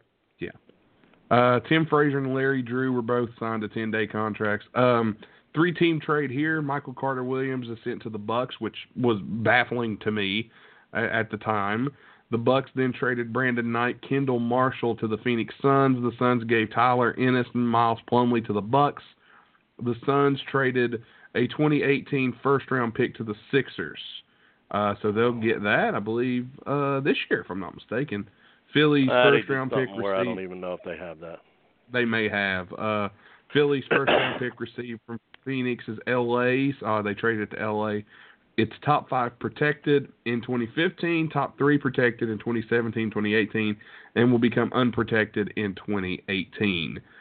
They traded KJ McDaniels to Houston for Isaiah Cannon and a second-round draft pick, which ended up being Rashawn. I remember local sports talk guy Mike Missinelli talking to Sam Hinkie. Hinkie wouldn't go on the other station because they'd crush him, but Missinelli was talking to him, and he, KJ McDaniels was actually our leading scorer. If he's still in Houston, God bless him. Played at North Carolina State. Decent player. If he's still in the NBA, cool. But God forbid when he started showing signs of doing anything, get him the fuck out of here. Gone. And then he's on the radio with Mike Missinelli, and that's all he trusted because Mike wouldn't crush him. He said, "I see what you're doing. I see what you're saying," and he's like, "Well, did you ever hear the potential of an Isaiah Cannon?" And I'm sitting there in my car and I'm just laughing. I'm like, dude, we all know you don't know anything about basketball. Everybody, even the believers, know that. You just sit there with your numbers and your computer and your shit in your dark-ass basement, and, you don't know nothing, and you're touting Isaiah Cannon like he's fucking LeBron James. He literally talked that glowingly about that trade. But go ahead. I just remember things as you say them. KJ McDaniels is in the G League now. So, okay. But he had a good run there. He was sitting down to the G League. He's a part of the Rockets organization. Last I heard, Sinik Alkul and cash was sent to the Denver Nuggets for holy shit, what a name. Man, bear with me on this one. Chuck Woo. Okay, never heard of this guy, so fuck him. Chuck for this guy and. Chuck, I'm going to try this. Chuck Woodbury, Madunumbumba, I don't know, weird name. JaVale McGee and a 2016 first round pick, which ended up being Furkan Korkmaz. He's still with the club and possibly will do something. Possibly. All right, but here we JaVale go. McGee. The draft. Let's go back to JaVale. Yeah. Got rings. He did. At least one. Good player. Maybe two. Good rim protector. Maybe not the smartest guy, but good rim protector. He was here, never got in the games because, quite frankly, they didn't want to give anything. And if he did anything, they didn't want to pay him. Plain and simple. Rent a player. Well, now. Put him in. Boom. Get rid of him and then he plays well somewhere else. Now we get to the 2015 draft, Mr. Robinson. Jahlil Okafor is taken with the 3rd pick. Willie Hernangomez was taken in the 2nd round. Richaun Holmes in the 2nd round. Arturas Gaudatas in the 2nd round. J.P. Totoko, Luka Mitrovic, all in the 2nd round. They traded a 2015 2nd round pick, which ended up being Willie Hernangomez, to the Knicks for a 2020 second-round pick and a 2021 second-round pick. And Hernangomez is a good player. Well, Sam Hinkie wanted those second-round studs, as you pointed out. They're never any good, but anyhow, Hernangomez was one of the second-round picks that was pretty good. You mentioned a name somewhere in there that has some kind of weight. I forget who. You just rattled off 7, so there was one that stuck out. Rashad Holmes. He's still with the team, backup center, barely getting any minutes with Amir Johnson being the primary backup to Joel. Yeah. But there was one more before that, I think. There was one more. Hernangomez, Jahlil Okafor. Oh, That's the big Jahlil. Yeah. Now, we had third with all those ping pong balls, and that's what everybody points to. All those ping pong balls that Hinkie got us. Well, we didn't get fucking number 1. We got number 3. You didn't get Towns. We got 3. Fuck, if we put on a half-decent product for the fans, we still could have gotten the fucking lottery and got 3. So when you're dealing with a lottery, you're dealing with luck. And we got number 3 in a year where your boy, Karl Anthony Towns, went 1. Refresh my memory. Who went second?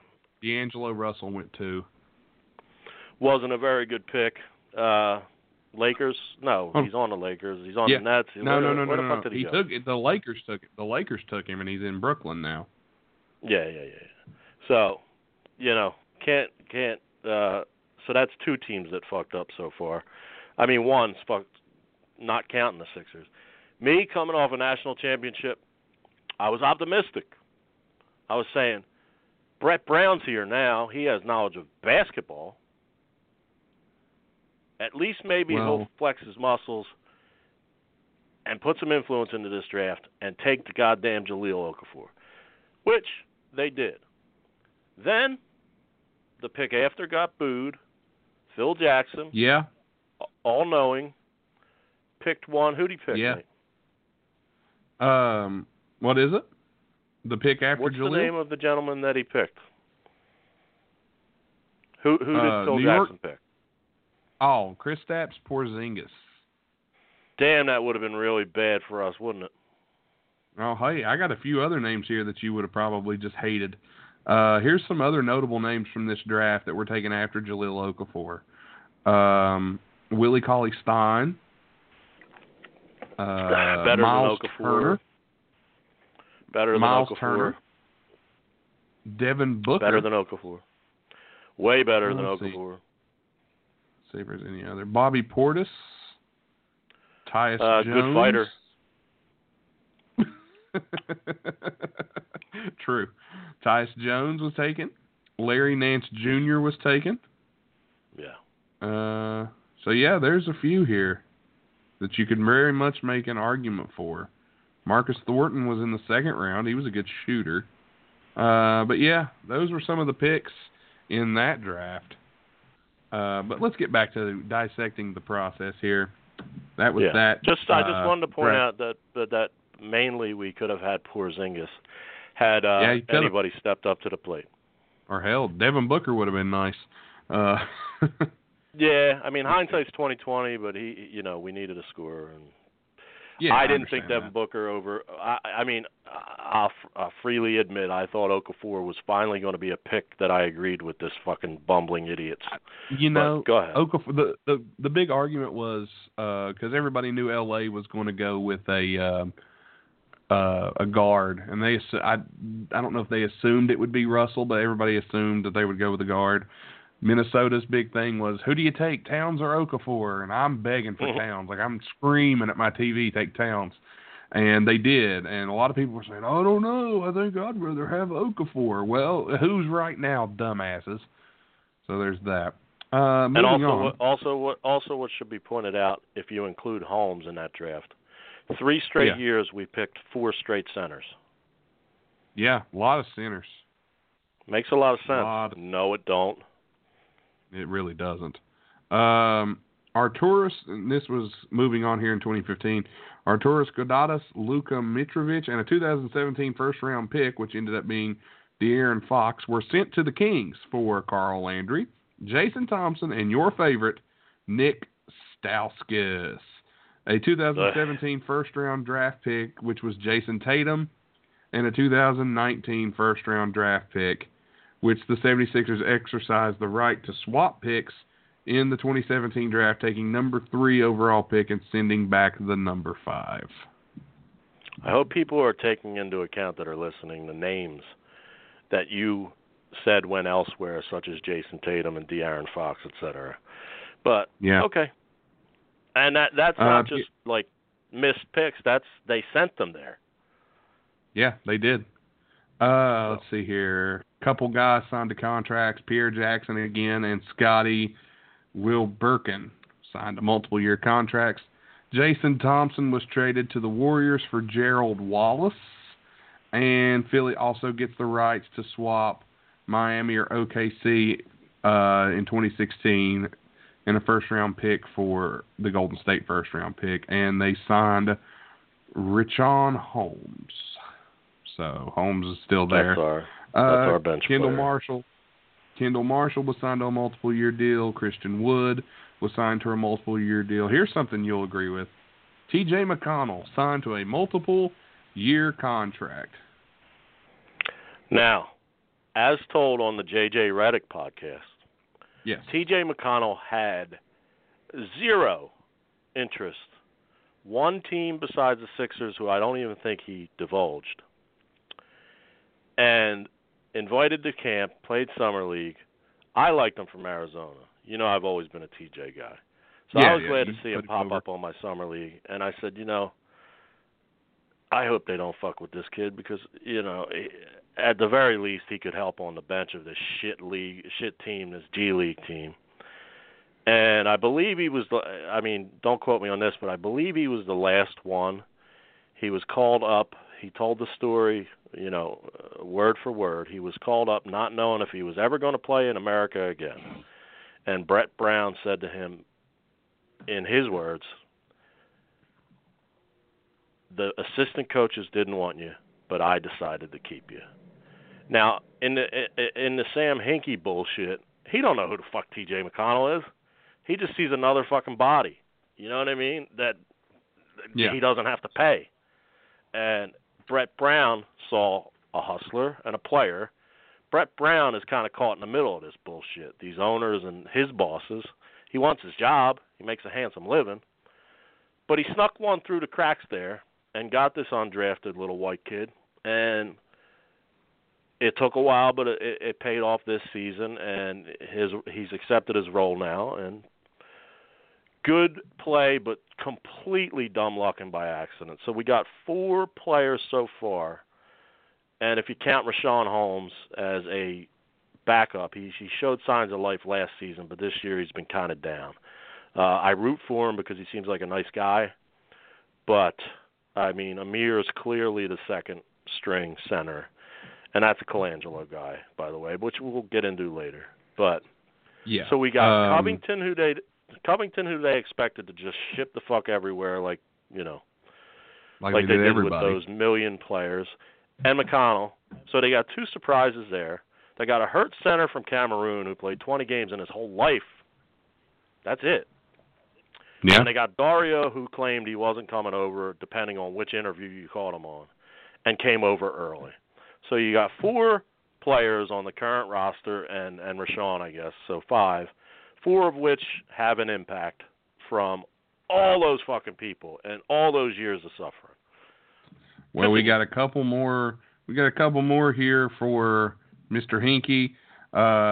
Couple more signings: Phil Presley, Jordan Rayleigh. They traded a 2016 second-round draft pick, which would be David Minchuku, and a 2017 second-round draft pick, which would be Frank Mason, to the Pelicans for Ish Smith and Denver's second-round pick, which was Denver's second-round pick. Ish Smith was another Tony Roten, probably still in the league, I believe. I think he's playing for Detroit tonight. I believe he plays in Detroit. Last I heard, I think. Now, don't hold me to that, but that was the last time I heard from him. He was in Detroit. Frank in Mason, Detroit, or he may have. Yeah, Frank Mason. They traded. They traded the pick before. They traded the pick before the draft. So Yeah. they picked for the other team. But it ended up being Player Frank of the Mason. Year. You know, one of those guys that's not an all-star, but is a valuable asset to any team. And they got rid of him. January 4th, Elton Brand was signed. And finally, Christian Wood was signed to a contract for the rest of the year. And Sam Hinkie, that is his tenure, ladies and gentlemen, in the city of Philadelphia. They signed a retired Elton Brand to come in and just try to get these kids, like, because they suspected that, you know, Embiid was going to come back and Okafor might get better, et cetera. So they signed this old-ass Elton Brand, who I have a ton of respect for, but not to be drafted as an active member at that point. And he's now director of operations for our G League squad, the 87ers. Yeah, the Delaware 87ers, which, by the way, before you move on, the Delaware 87ers, our Delaware listenership is up. So, hey, Delaware, we love you. Thank you. Yes, we do. But forget all I said about Elton if it was negative, but it's actually not. I like the guy. A big fan when he came out. Number 1 overall draft pick. He was a beast. But you said Hinkie's run came to an end, but you didn't tell how and why.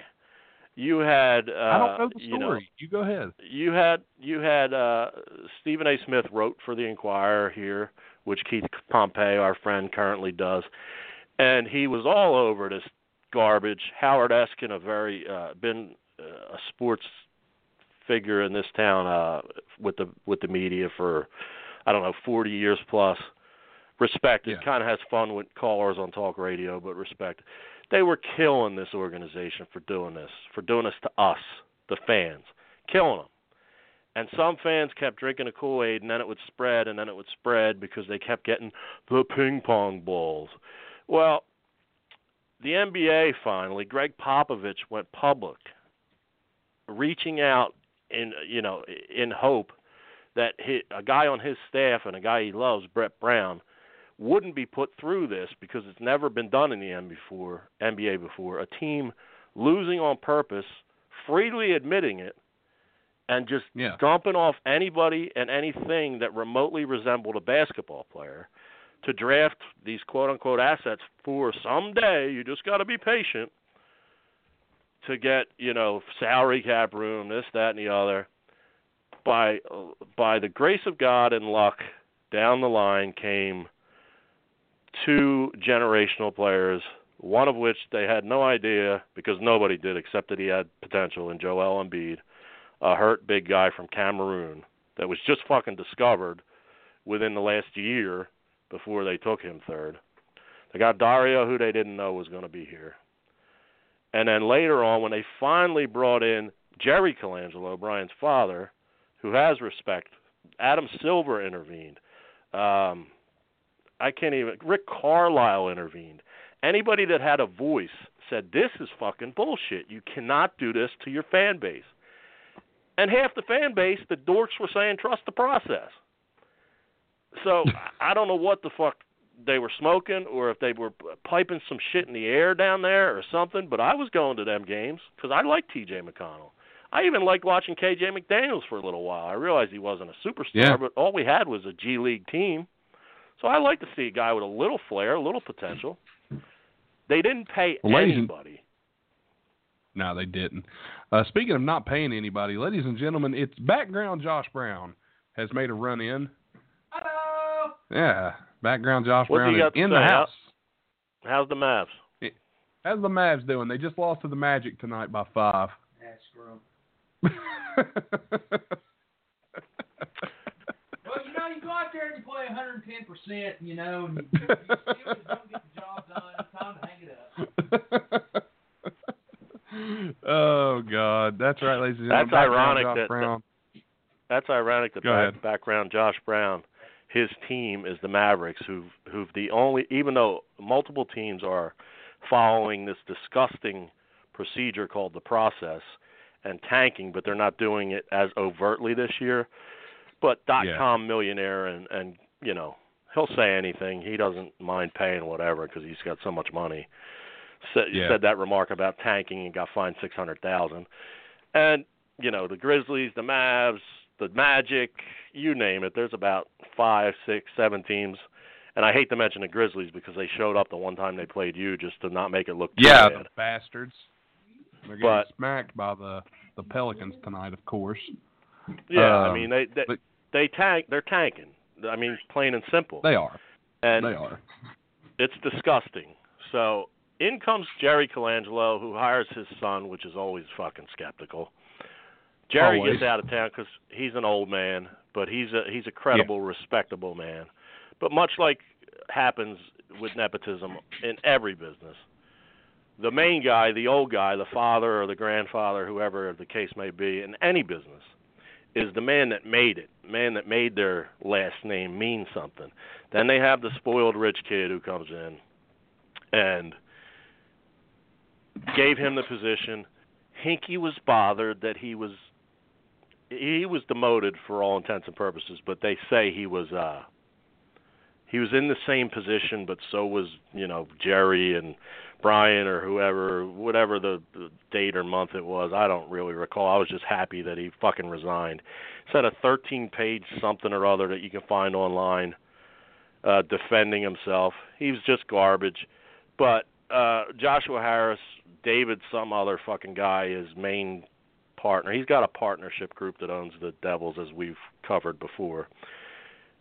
They're just business. They don't give a fuck. And they lucked up. They got Joel Embiid and Ben Simmons because 2 generational players happened to come out within a 6-year period or 7-year period. And now they are on the upswing. And the bulk of their lineup, Colangelo's been a company man too. He's been doing some shady shit and basically is a yes man for those idiots too. But at least he has an eye test where he can work with Brett Brown and get players. So if hypothetically, let me just say this real quick. If hypothetically Sam Hinkie was in the position instead of Colangelo, his analytics, because I watched Ben Simmons at LSU, and Ben Simmons didn't play hard at LSU. We all know that.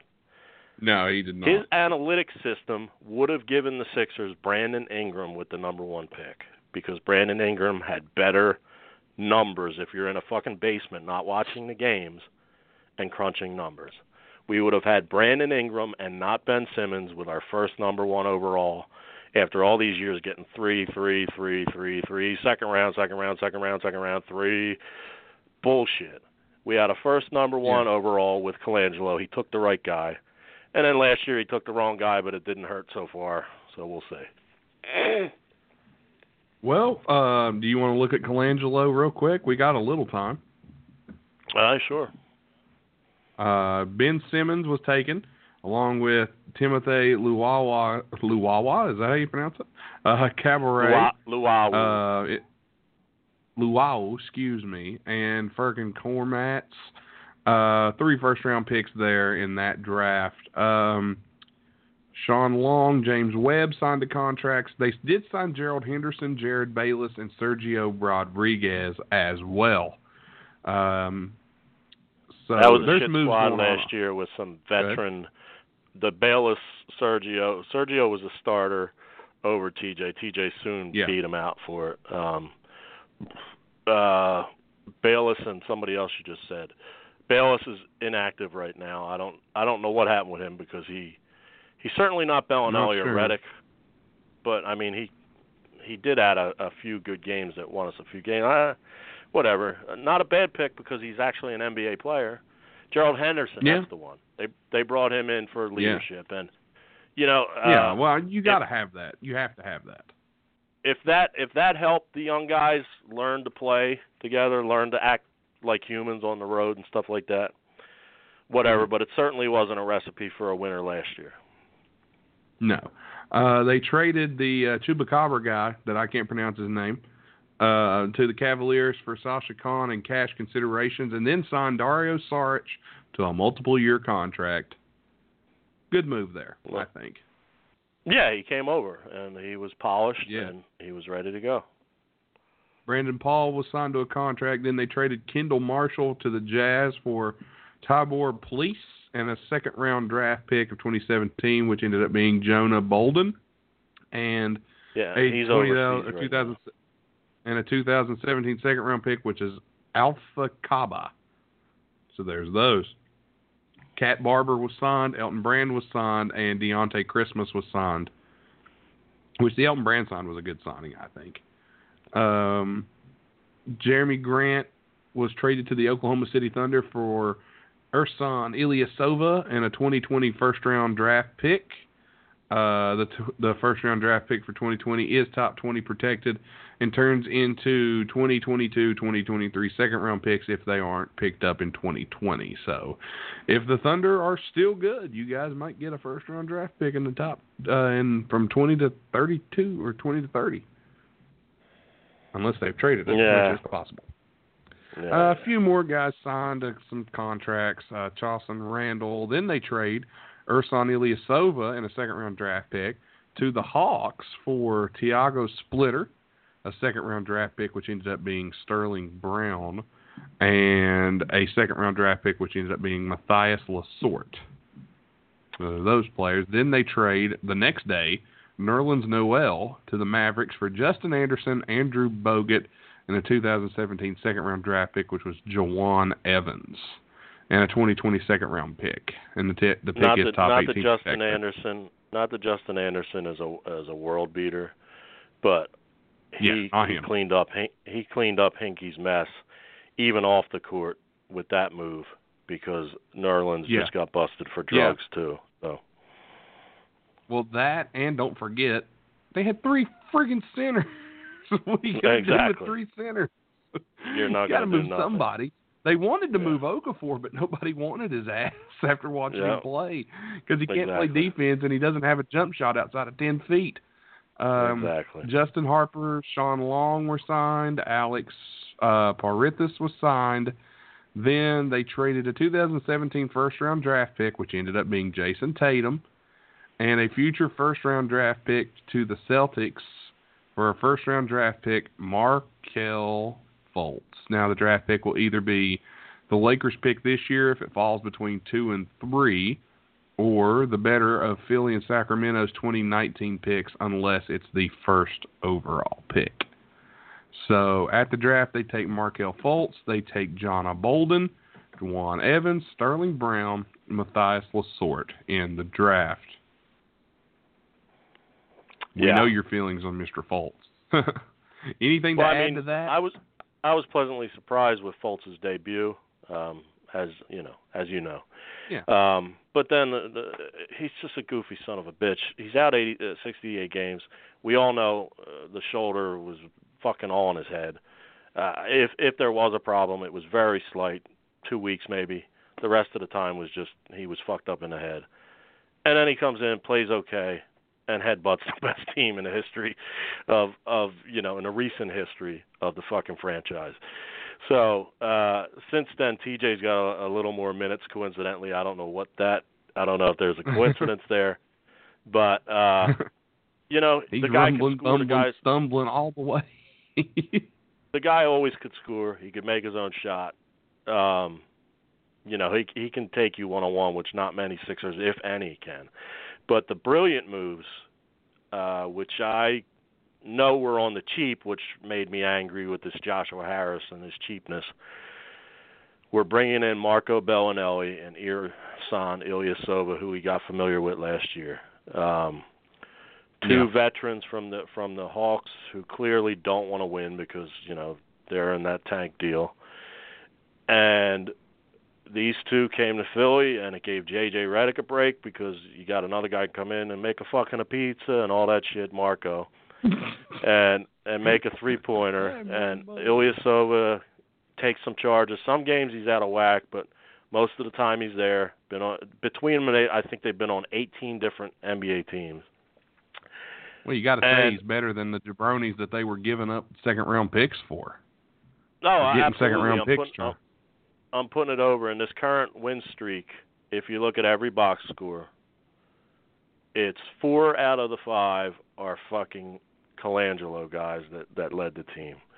It's It's the two Hawks. It's J.J. Redick, because now he has some rest and can come in with fresh legs and not blow his defensive assignment, because he's like 33 years old in his 16th year playing all those goddamn minutes. And it's Ben Simmons, who was as I stated emphatically, if we still had Hinkie, his analytics would have pointed to Brandon Ingram, and Ben Simmons would have been in L.A. or traded somewhere else, and we'd have not even had this conversation. So thank you, Brian Colangelo. Even though you're still a yes man and you still do everything cheap, you managed to do some things cheap that worked.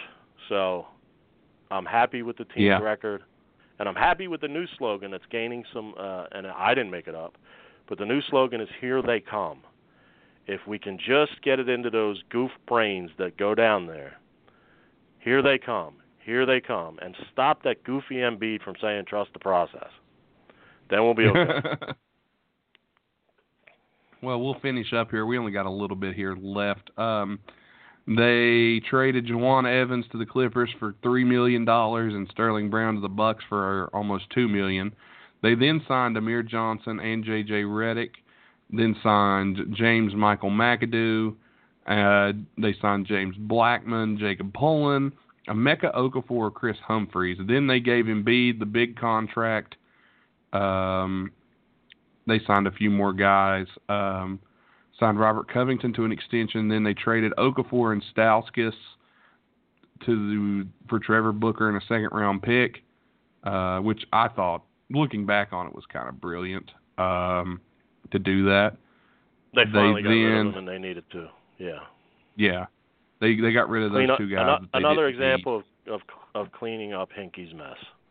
Yeah, a lot of it was. They signed James Young, Demetrius Jackson, Larry Drew, and then the two big ones, the last two, Bellinelli and Ilyasova, both come in to Philly. And Booker was moved out to make room, I believe, for those. But so yeah, Booker's a role player who I enjoyed. Sorry to see him go, because he's a scrapper. You know, I love the guy. He is. Like, even in his first game against Embiid, he was pushing him around, punching him, hacking him, just getting in his head. And Indiana won that game. Go figure. But not to say that Trevor Booker is a major factor either way. He himself is more interested in business than basketball. Basketball is his gateway to other businesses. He hopes to be a billionaire, rather. He will be an asset to Indiana. I hope it doesn't come back and bite us in the ass in the playoffs.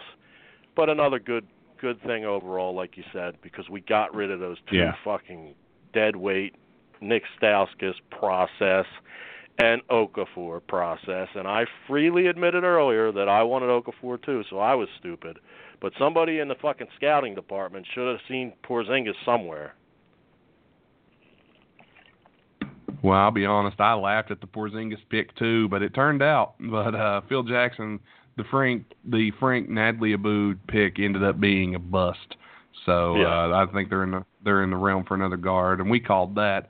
We were both Dennis Smith Jr. guys, and apparently we should have been Donovan Mitchell guys too, but we weren't.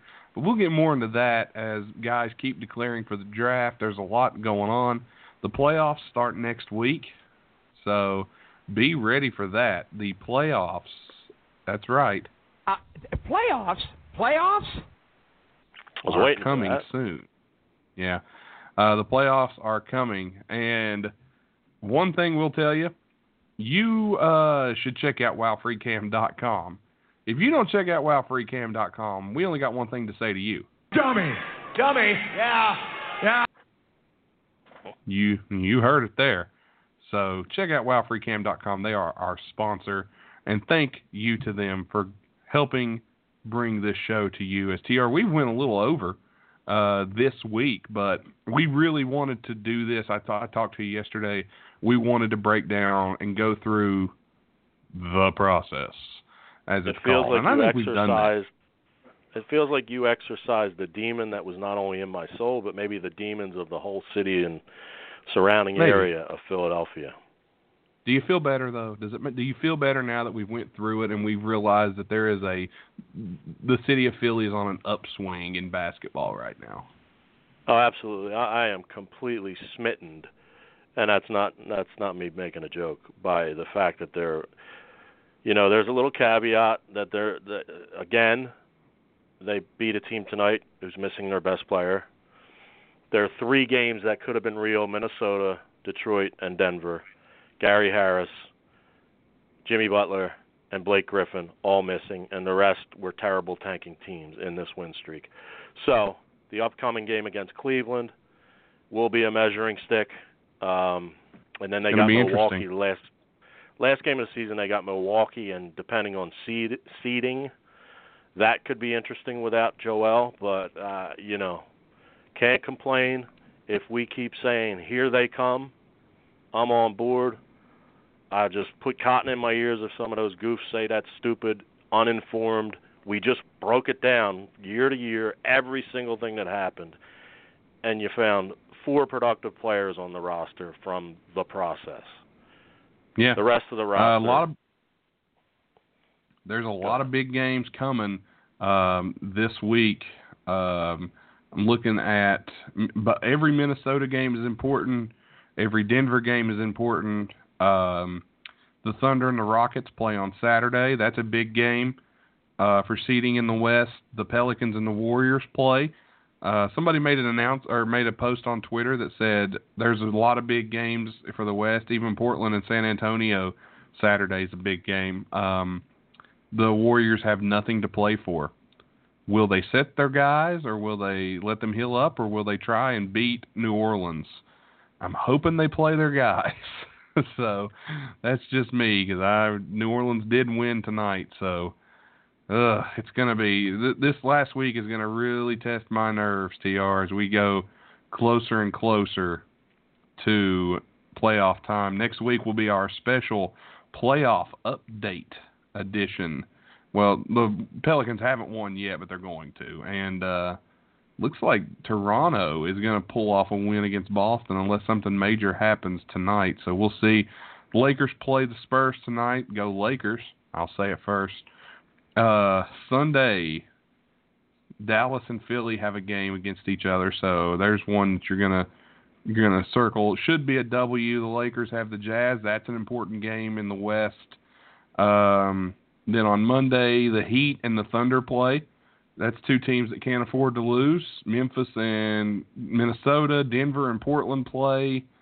New Orleans and the Clippers. That'll be an interesting game as well. On Tuesday, Sixers, Hawks. So there's one for UTR. Warriors, Jazz, and Rockets, Lakers. Could be interesting games. And then finally, the last day of the regular season, be on the lookout. There are a couple of games that may pique your interest. San Antonio, New Orleans, Minnesota, Denver. All important games. Utah, Portland. You got 6 playoff teams playing that day, potentially. 6 potential playoff teams facing off that day. Wednesday next week is going to be big.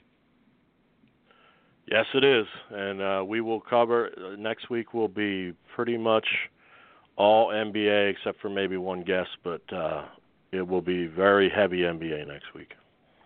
Oh, yes, definitely. We will be joined next week we will do a little bit of a WrestleMania recap on our Monday night roundtable. Tim and TR will have their show this week, discussing current events, news, anything that could have and would have happened, and we've got a few topics already for them. If I can get time, I'm going to do a run-in as well. We've got the Monday night roundtable from Sunday, because WrestleMania is Sunday. We're going to go over all things that happened WrestleMania weekend. On Wednesday, Conrad Thompson will join us after his trip with WrestleMania. That's right, From Something to Wrestle With and What Happened When. Mondays is Conrad Thompson. He will join us next week and give us a little update on what happened in New Orleans. And we'll talk a little basketball, too. Colin Sexton may come up next week. So stay tuned for that. A lot of basketball to talk next week, though. Expect some heavy hoops next week after we get done with Conrad. Big shout-out to Wow Free Cam again. Thanks to Lance Hoyt for joining us tonight. Larry Dameron, our bracket winner, joined us. Thank you. And TR, we had a great time tonight going through the process, figuring out and dissecting it and telling people the truth, because it's all truth. Anything you want to plug before we get out of here? Yeah, just at TR Shock. Follow at Wide Jump too, so nobody that Nate fights with can bust on our follower totals. So if you're going to choose between following at TR Shock and at Wide Jump, take at Wide Jump first, but follow both. Follow both. We kind of forgot. Maybe we even forgot for a couple weeks now for our guest Lance. Follow Lance. Whatever the hell, if you know it, Nate and Jeff Jarrett. I don't think we plugged either of those guys' Twitters or what have you. And that's it, man. That's it from my end. Follow Jeff. Follow Lance. Follow Jeff. Lance is at Lance Hoyt on Twitter. You can follow Jeff Jarrett on Twitter by following at Real Jeff Jarrett. Just give our guests some follow. Show our sponsors some love. They're great. And thank you guys for listening.